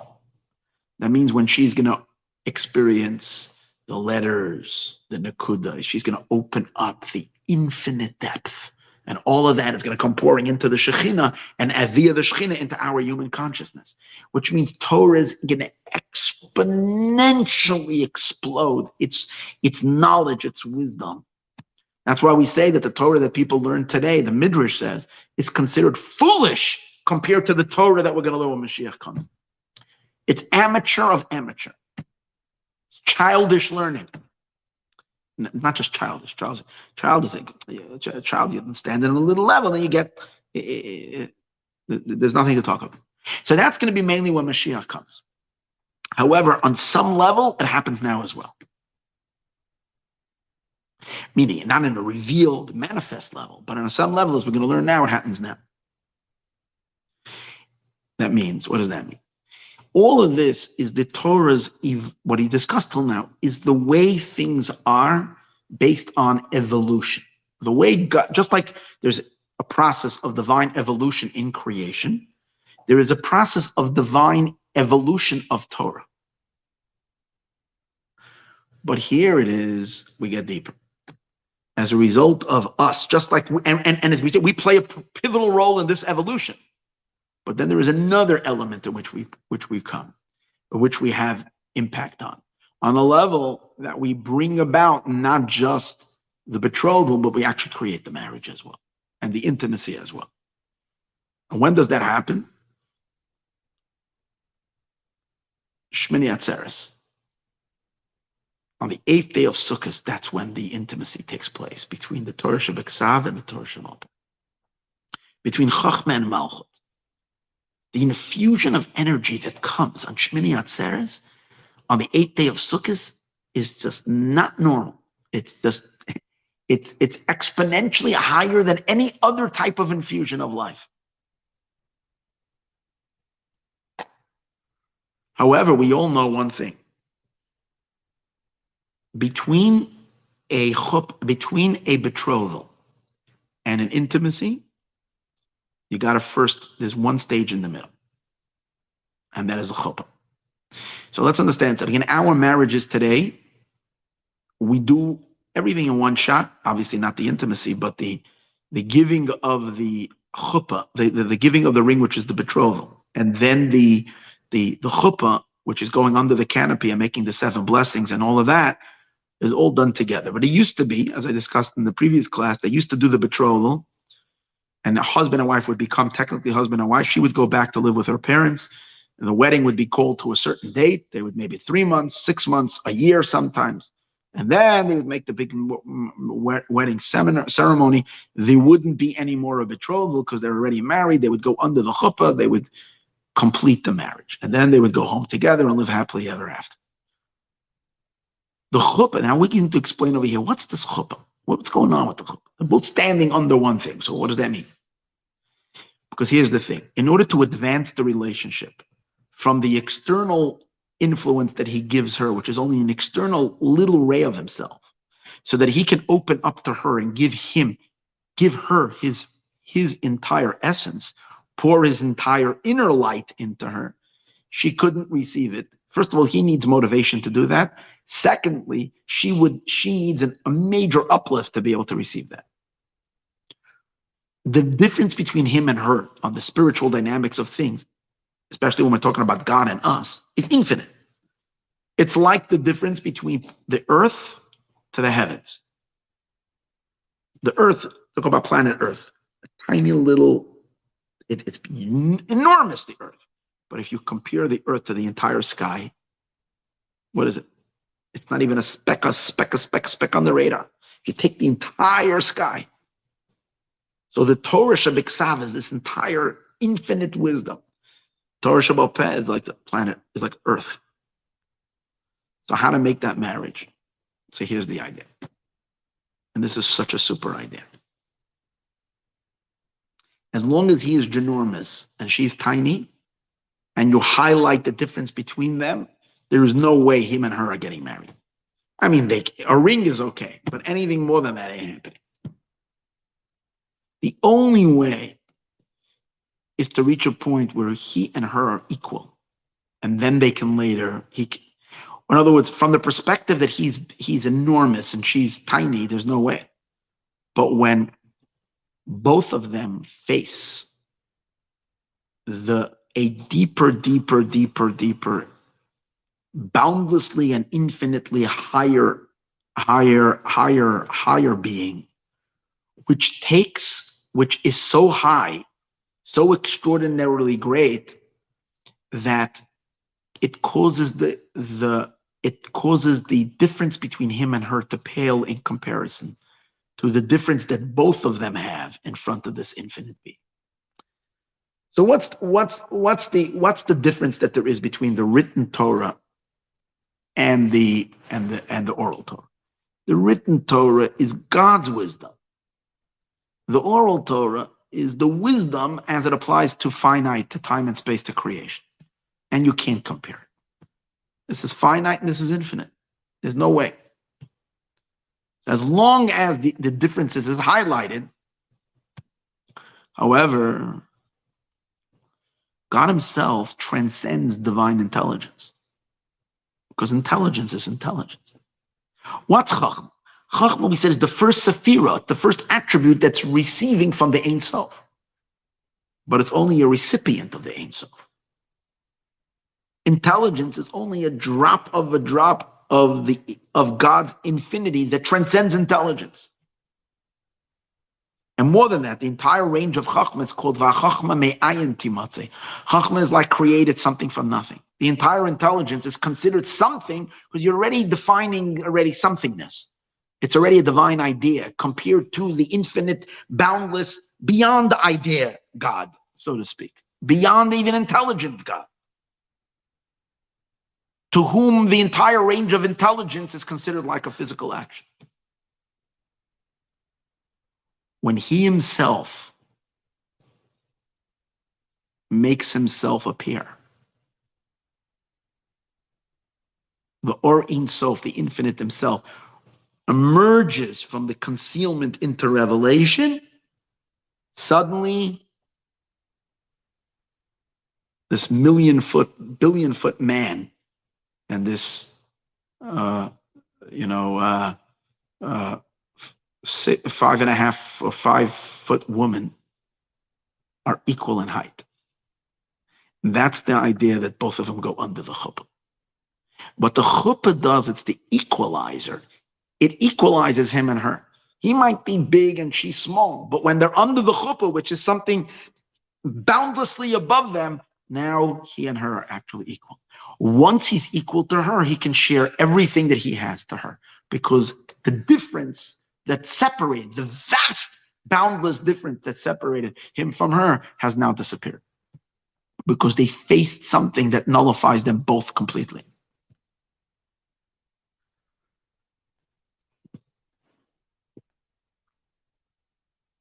So he's going to explain that there are times that the truth, the Or Ein Sof, the infinite itself, makes itself appear from here. Now, generally, the Ein Sof is hidden. Even the Chachma is hidden, let alone God's self beyond Chachma is imperceivable. Yet there are times which is associated with the time of joy. What does joy do? When a person is happy, generally, see, God created us in his image, and everything we have, these experiences, are derived from truths that are deeper. When people are happy, they become more outgoing. They reveal themselves. Joy causes you to come out of your shell, so to speak. So on the 3 holidays, that's the time when Hashem appears. Hashem himself, not the Chachma, not God's wisdom. God's very self appears. That creates the chuppah that equalizes Chachma and Malchus. And that's why by every Yom Tov, we say, V'hasi'enu. You say, you say this in every Yom Tov in the Shemona Esrei liturgy, and the Nusach we say, V'hasi'enu simply means you should load us up with all the V'hasi'enu Hashem Elokeinu as birkas mo'adecha. Simply it means load upon us your bracha, the blessings of your holidays. The deeper meaning, V'hasi'enu, marry us, lead us under the chuppah. Nisuyin, the next stage of marriage is called Nisuyin. Kedushin is the deposit. The full fusion is called Nisuyin. But where does the Nisuyin happen? The Nisuyin is not yet the intimacy. They become Nasui. They become a full-fledged married couple, which could lead to their intimacy when they're under the chuppah. And when does the chuppah happen? On the holidays. Since the holidays is a time of Zman Simcha Seinu, it's the time of joy, Mo'adim L'Simcha, it causes the lights, the truths of Hashem to be revealed higher than all the Sefirot, so much so that it equalizes the highest Sefira and the lowest Sefira. The male and female of the divine become absolutely equal at that point. It humbles him to the point that he can be totally one with her. This is wild stuff. But on all three holidays, I'm explaining everything that he said, everything, just a little, so that we can read it quickly. But all of this happens on the three pilgrimage holidays. And that's why they're called regalim. Regalim means because the feet are equal to the head. Why is it called regalim? Regal means feet. Why? The weird. Now you call them regalim because it's a mitzvah for you to go with your feet to the Beis Hamikdash, but you couldn't find a nicer word for it to call the holidays feet. The answer is the whole point is that the head and feet are now equal because the Malchus is called feet. The feet are now at the same level like the head because for what is revealed in the temple on the holiday is something so high that it equalizes the feet and the head. It equalizes Chachma and Malchus. It equalizes male and female. It equalizes the Torah Shabbal Peh with the Torah Shabbat. But it's not yet the transmission. It's not yet the unity. It's not yet the actual giving over of him giving his essence to her. It's only what? The preparation, what enables it. Three holidays. When does the actual unity happen? Only on the after all three holidays, when we reach the end of the third holiday, Pesach, Shavuot, Sukkot, Shmini Atzeres, that's when the fusion takes place. That's when the marriage takes place. That's the culmination of it all. And then the oral Torah has now become infinitely enriched, and that's why it's Mashiach. Shmini Atzeres Simchas Torah is already Messianic times. The revelations of the future.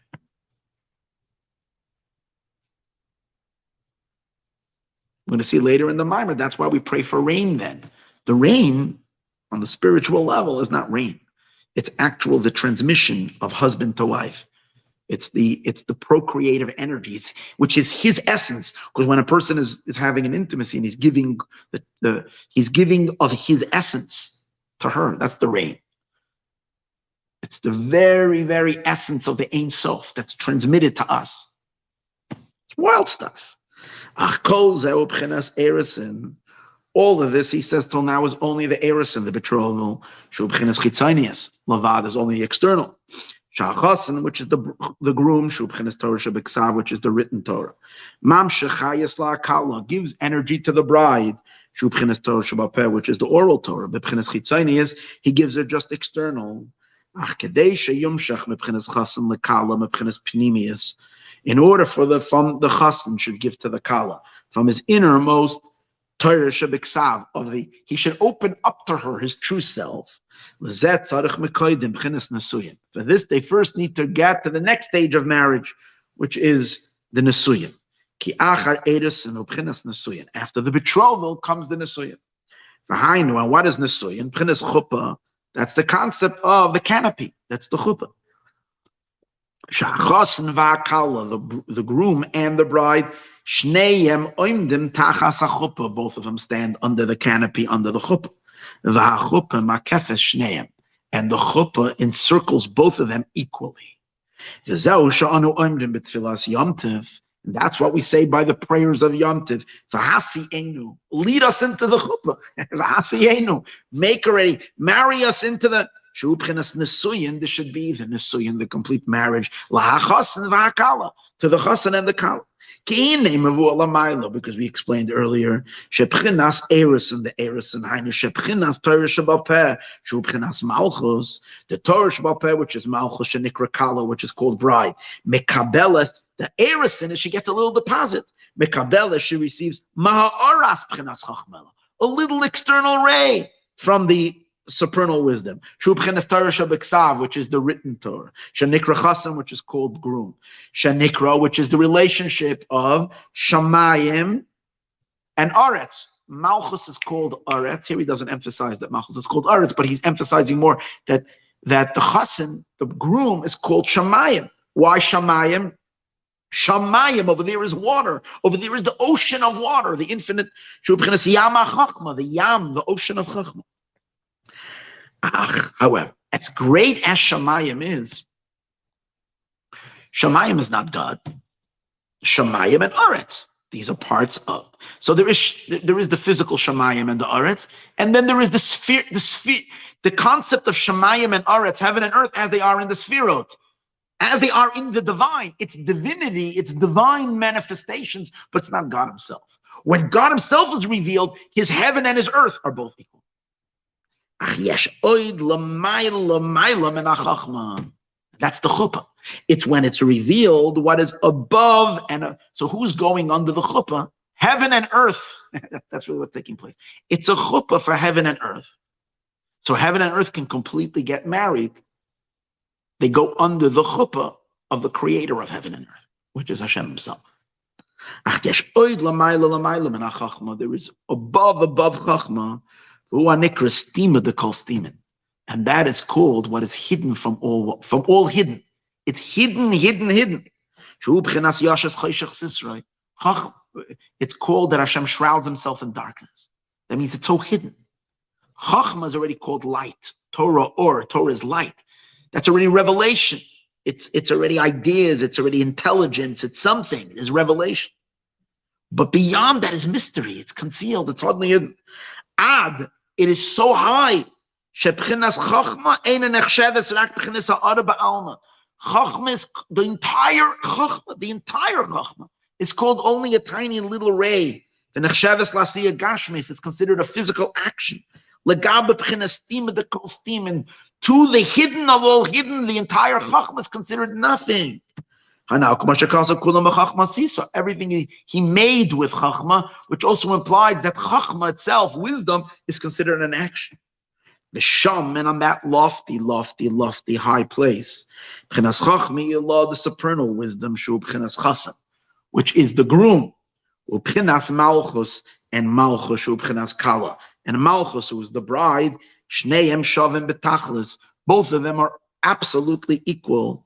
Ma'achar, since Shegam B'chinas Chachma Nechsheves L'asiyah Gashmis, even Chachma is considered like a physical action. Elechein Nikra B'chinezu B'chinas Chuppah, and that is the reason why this is called the canopy, the Chuppah. Shekamoy Shechuppah Makefes Ala Chasen V'Hakala, just like a Chuppah encompasses and surrounds the Chasen and the Kala equally. B'shaveh, Kamoykin, the same is also B'chinestim, the Kol Stimen, notwithstanding the fact that he might be 6 feet tall and she might be 4.5 feet tall. But when they're standing under the chuppah, they're both encompassed equally by the chuppah. So too, Kamoykin B'chinestim, the Kol Stimen, the level of Hashem, not the level. Hashem himself was concealed from all concealments, and now, who B'chines Makiv, is encompassing al b'chinas chachma ilah on chachma, on the supernal chachma, supernal wisdom, ub'chinas malchus, and the attribute of kingship, b'shava equally. V'zel v'hasi'enu, you bring us to the state of nesuyin, of completion of marriage. Ub'chinas nesuyin la'chasen v'akala, which is the nesuyin and the completion of the marriage to the chasen and the kala. Achar b'chinas erusin, after their betrothal, shahakala mis'alos l'b'chinas chasen. The kala, the bride, is elevated to the chasen. So at the betrothal time, the kala gets connected to him. He gives, but only an external light. But by just giving her an external line, he already uplifted her immeasurably. But there's still a vast difference between him and her. So much so that all he can give her was a little ring. Afterwards, mis'alim shneim, after she is uplifted to him, then both of them together get into the elevator, together. L'bchinas chuppah hanal, they're elevated to a level that equally transcends them both, to the chuppah.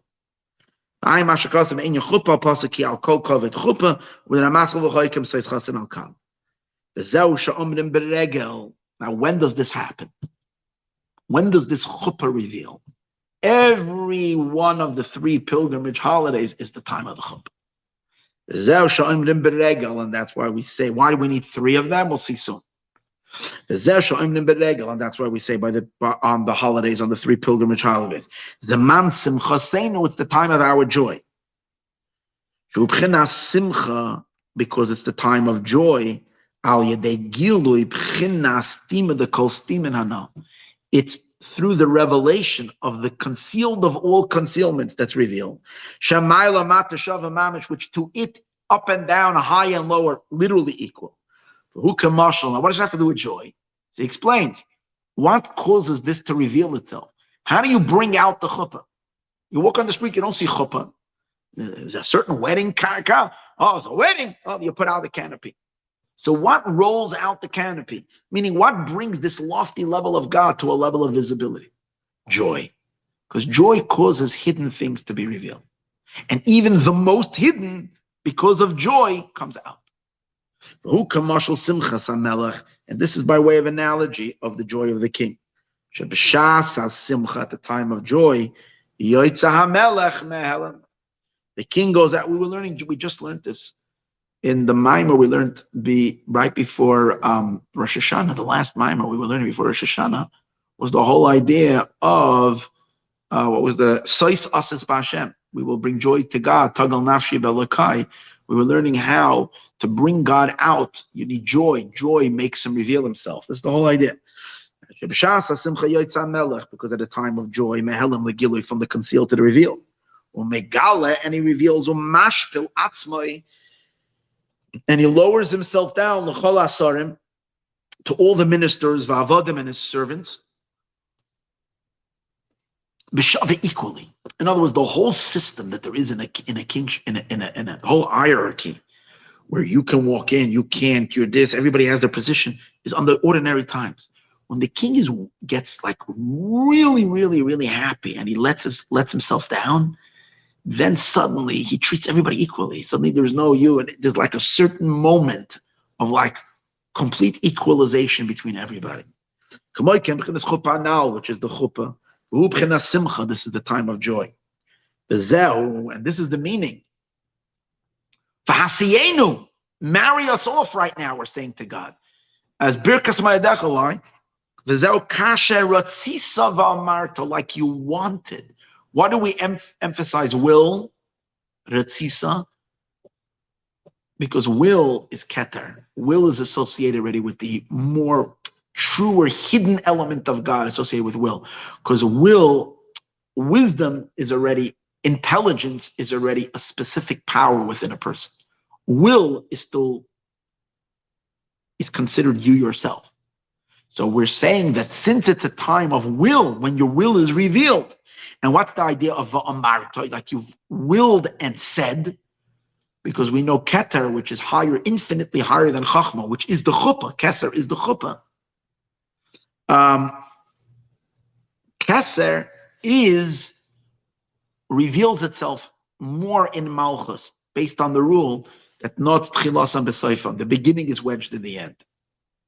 So kasher ratzisa v'amarta, you spoke. Ratzisa and abchinas ratzin elyon, the supernal will. Shumakav anal, which is the mak. V'liyos kisoif ma'aseh b'machshava tchila, since the end of deed is rooted in the beginning of thought, not soifam b'tchilasan, the beginning and the end are wedged together. L'zeh oimnim kasher ratzisa v'amarta, you spoke. V'ainu sheba oz mehelim legiloi. On Yom Tiv is the time ratzisa, that the will of God comes into a state of verbalization. It comes into a state of revelation. Verbalizing means to reveal. It comes into a state of revelation.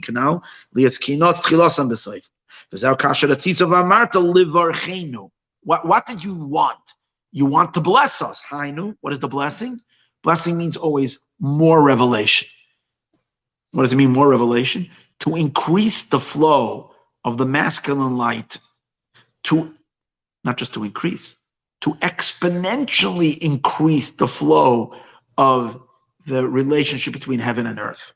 That he should open, that the chassan should open up to Kala all of his treasures, all of his self.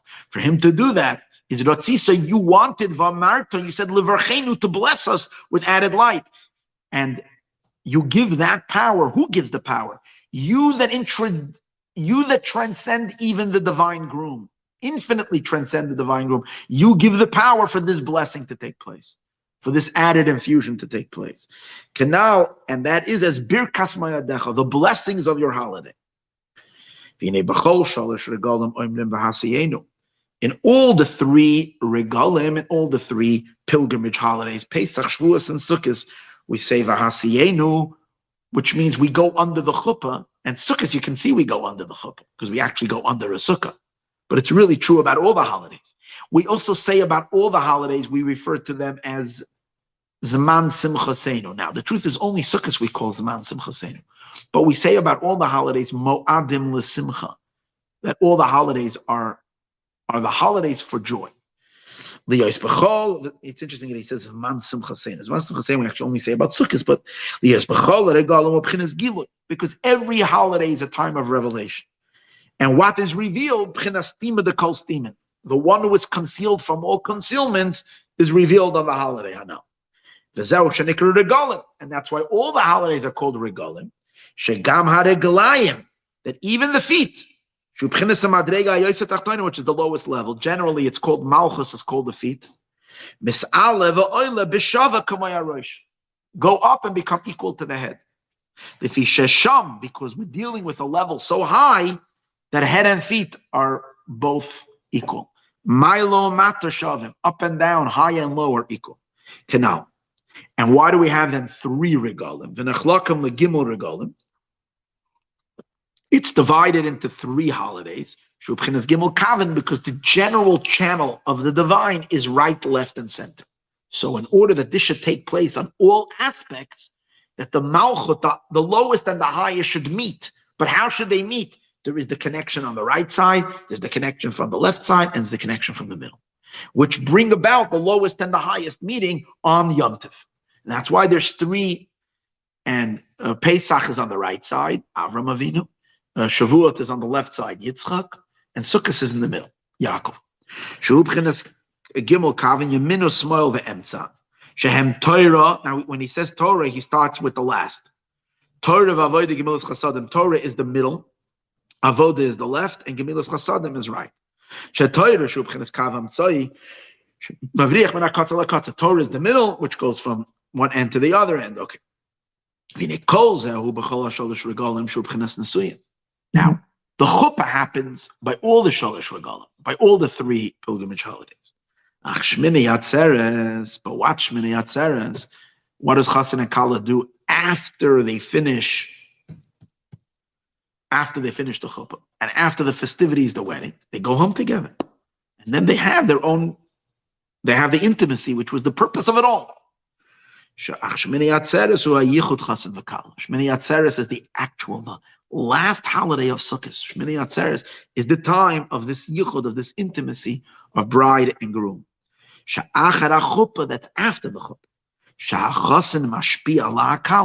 That's when the chassan is actually giving the bride, not a ring, he's giving his inner substance. That's why he creates a child through that, who is a carbon copy of himself. That means he gave him his everything. He gives her his entire self. He gives from his essence. Same is also above. After the chassan and the kala, which is the Torah shebiksav, the written Torah and the oral Torah, shneim oilim, both of them ascend ad b'chinas stima dekol stimin, to the hidden of all hidden, which happens by all three holidays. They go under the chuppah, v'hasiyenu hanal shemizgal aleim, that's revealed upon them, which equalizes him and her. Then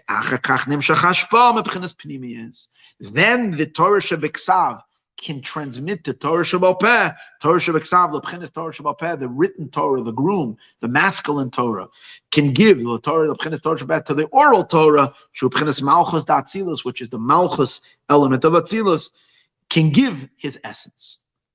It means he can open up his entire secrets to her. And then, once it's delivered, this incredible godly infusion is delivered from Chachma, from the male to Malchus, into the womb of Malchus, into the Shekhinah. Malchus then shares it with all of her children, which means all of the souls that are here in the world, down here, even in the physical world of time and space, enclosed in bodies. What does that mean? That after Shmini Atzeres, you can start, that's where we start learning the Torah all over again. But now, don't just seek the 2.5 million interpretations. Go deep, recognize that now you're already receiving higher, you're opening up the letters itself. Obviously, like infusions, like the Alter Rebbe, like people who after Simchas Torah, when they learned the Torah, they transcended all these 600,000 interpretations that they went into the essence. And that's really what Chassidus is. Chassidus is the essence higher than the four. Chassidus is number 5. It's the lights of the Ein Sof that is higher than these 4 interpretations of Pshat, Remez, Drush, and Sod, as we discussed.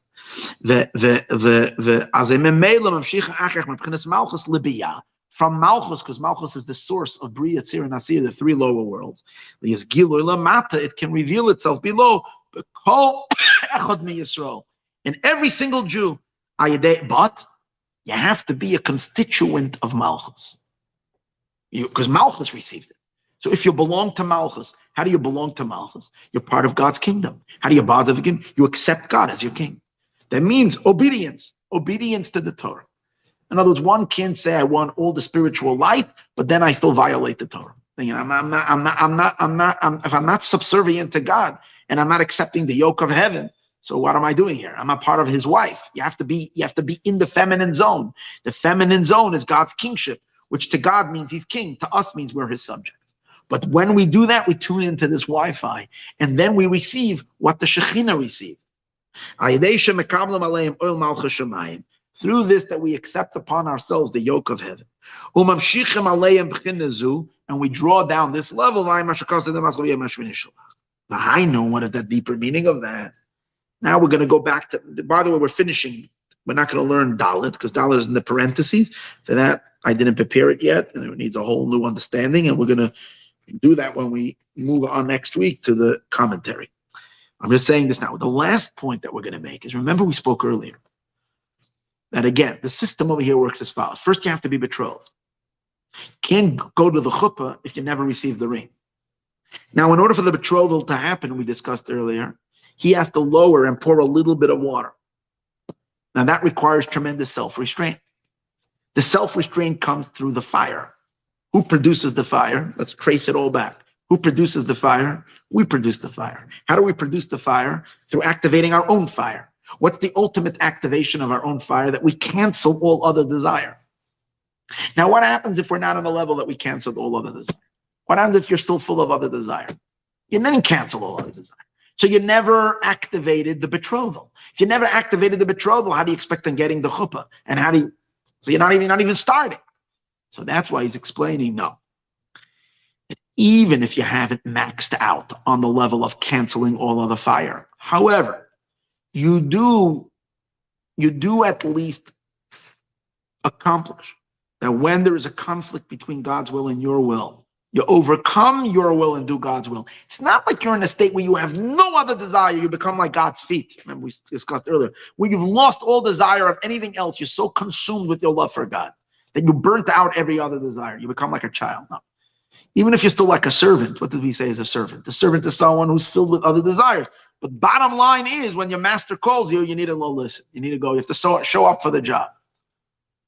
As long as you're doing that, you're still in the program. That's what he's saying. And that's the meaning of the verse that Moshe is going to say over here. Torah tziva lanu moirasha kilas Yaakov. Hainu. What does that mean? Af mi she'enoi b'bchinas ben. Even if someone is not on this high level of being a child, shu b'chinas bittul haratzon, who has canceled all of his will, b'tachlis, she'en lo ratzon acher, has reached this level that he has burnt out all other desire. Klal. Raku b'chinas eved. But rather, the person is still in a state of servitude. What does that mean? The person is in a state of kabbalas oil, accepting the yoke. Accepting the yoke meaning, but in literal sense, if I have a temptation to do a sin, I don't do it. I fight it. And when I'm not in the mood of doing something good, I overcome my laziness and tiredness or whatever, and I go ahead and I do it. So meaning even if there's no internal cleansing of all fire, but there's just practical observance, they too can activate the betrothal And as a result of being betrothed, you can enter into the chuppah eventually and into the ultimate intimacy with God. V'zehu, and this is the meaning of, and where is this idea hinted to? That even those that are at least on the fringe of bittul also works. That's the idea. What is the meaning of that's hinted to in this verse? Torah tziva lanu Moshe means as follows. Torah, the entire Torah. Which Torah? The masculine Torah. Torah is the Sefer Torah. The masculine Torah, but not the external part of it. The entire Torah, tziva lanu Moshe. Moshe connected us. Moshe enabled every single one of us to be to receive the download, not just of the divine ring, but the divine essence of the intimacy that happens on Shmini Atzeres. Moshe gave the ability to every Jew to get that. He'll say, hold it.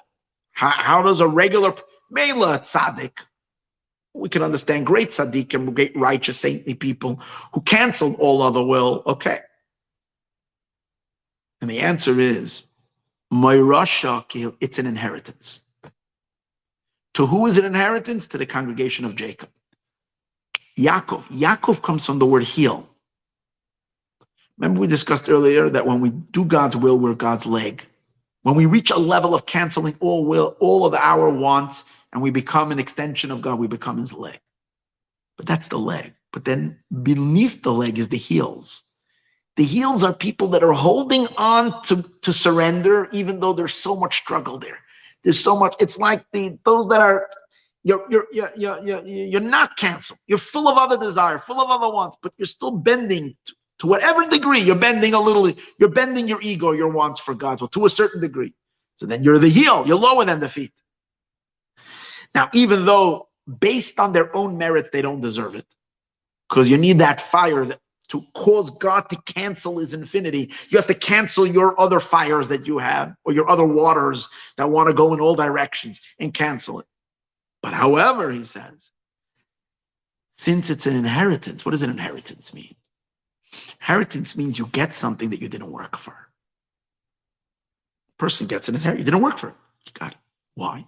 Because your father did the work for you already. Your father came off the boat, and he came to the shores, had nothing, worked in a sweater shop.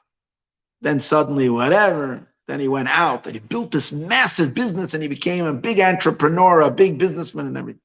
And then the young spoiled son inherits, the father dies. The young spoiled gets the entire Rusha, even though he hasn't worked one day in his life. Inheritance. So the point is that certain things have already been established, as he explains over here. Yerusha means an inheritance. A person that inherits his father. He has not toiled and has not exerted himself. He gets it automatically. The father had already prepared it. The same is also on Shmini Atzeres. Once the chassan, the divine chassan, the divine groom, the Torah Shebeksav, the masculine Torah, transmits the energy because of the few Jews that are tzaddikim, because of the feet Jews that are feet, not heels, and they cause already that the Torah Shebeksav should transmit to the Torah Shebal, it becomes already an inheritance for every single Jew. Moirasha kills. They did the hard work, but it's already drawn down into our father, meaning our father, in our case, it's our mother, the Shekhinah. She received it already. And now it's already available to everybody. Moirasha kills. It's an inheritance for everybody. But you have to have bare minimum. What's the bare minimum? You have to belong to her. How do you belong to her? You do have to accept upon yourself to the best that you can to accept the heavenly kingdom. Even though you're not a son, you're still a servant. Why? How do you get it? The download has already been triggered. Once it was triggered already by those that are in a level of feet, of feet, not heels, those that are in the level of child, not servant, They already establish it for everyone. V'zeu, and that's the emphasis, Kihilas Yaakov, to the congregation of Yaakov. Sheboha Shefa, the influence goes down, down, down, Gam Libchenas Akvayim, even to the heels. Shu Bchenas Eved, which is the servant. Shemetchila Yanimshach Rak B'Bchenas Yisrael. Originally, it's only drawn into Israel. Israel is a higher level. Jews are called by two names, Yisrael and Yaakov. Yisrael is called Ben, child, and Yaakov, because in it is the word Li Rosh, to me the head. Yaakov is a Kvayim, heels. And yet, even though in the beginning it goes only to Yisrael, which are the tzaddikim, which are the really holy Jews, then it extends even to the one who's a servant, Yaakov, which is Yaakov. V'zeu, and this is the meaning of Atzeres Tia Lochem. You will absorb Atzeres. B'yom HaShmini, on the 8th day, Atzeres. You'll take it all in. Shenimshach Lochem Dafka. It's drawn completely into you. It's the internalization of all this vast, endless, boundless, infinite light is drawn in, and everybody, even the healed souls. But here's the beautiful thing. He says, first it goes to Israel, which are the tzaddikim, and then it goes to Yaakov. When? Shmini Atzeres, it's transmitted, the intimacy takes place in the souls of the tzaddikim. Simchas Torah is the second day. That's Simchas Torah, we know it's the holiday that's only in Chutz Li'aretz. That's when the joy reaches, and that's when it reaches Kihilas Yaakov. And that's why we're all dancing with our feet, with our heels. That's when it gets down, down, down, down to the bottom, to every single Jew. And at that moment, there's no differences between the highest Jews who are canceled all will and the people who only walk into Shul Simchas Torah for a nice little swig and a little l'chaim, and they go for a dance and they dance 2 akafas. They're absolutely equal because the divine light hits everybody equally. The Zeus Simchas Torah, that's Simchas Torah. Shekulam hem besimcha. Everybody is besimcha. Everybody's joy sanal. Mishu b'chinas eved levad. Those that are still struggling and therefore they're like just a servant who might not be in the mood always of doing the will of the master, but does it anyways. But he says more than that. But then he adds, everybody said, and he adds even more. Shubchina said, Levad hasimcha etzloi gedola biyoser. This is really cool. The joy that's by the person who's a servant, who knows he doesn't deserve it, and the fact that he's given access to it, actually by him, it's even a much greater joy. The tzaddikim, okay. But those who like get access to something that is so forbidden, and yet they get it anyways, it's like, wow. And the joy is even greater by them.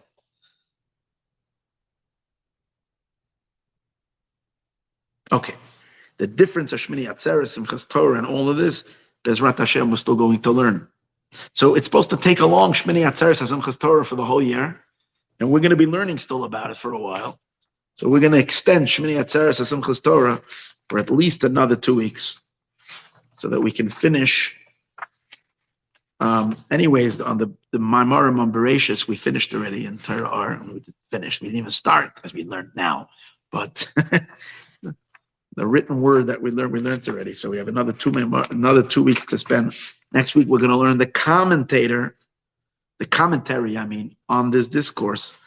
The Maimer, the Alter Rebbe said after Sukkot to explain the Maimer that he said on Sukkot. Okay, with this we conclude today's class.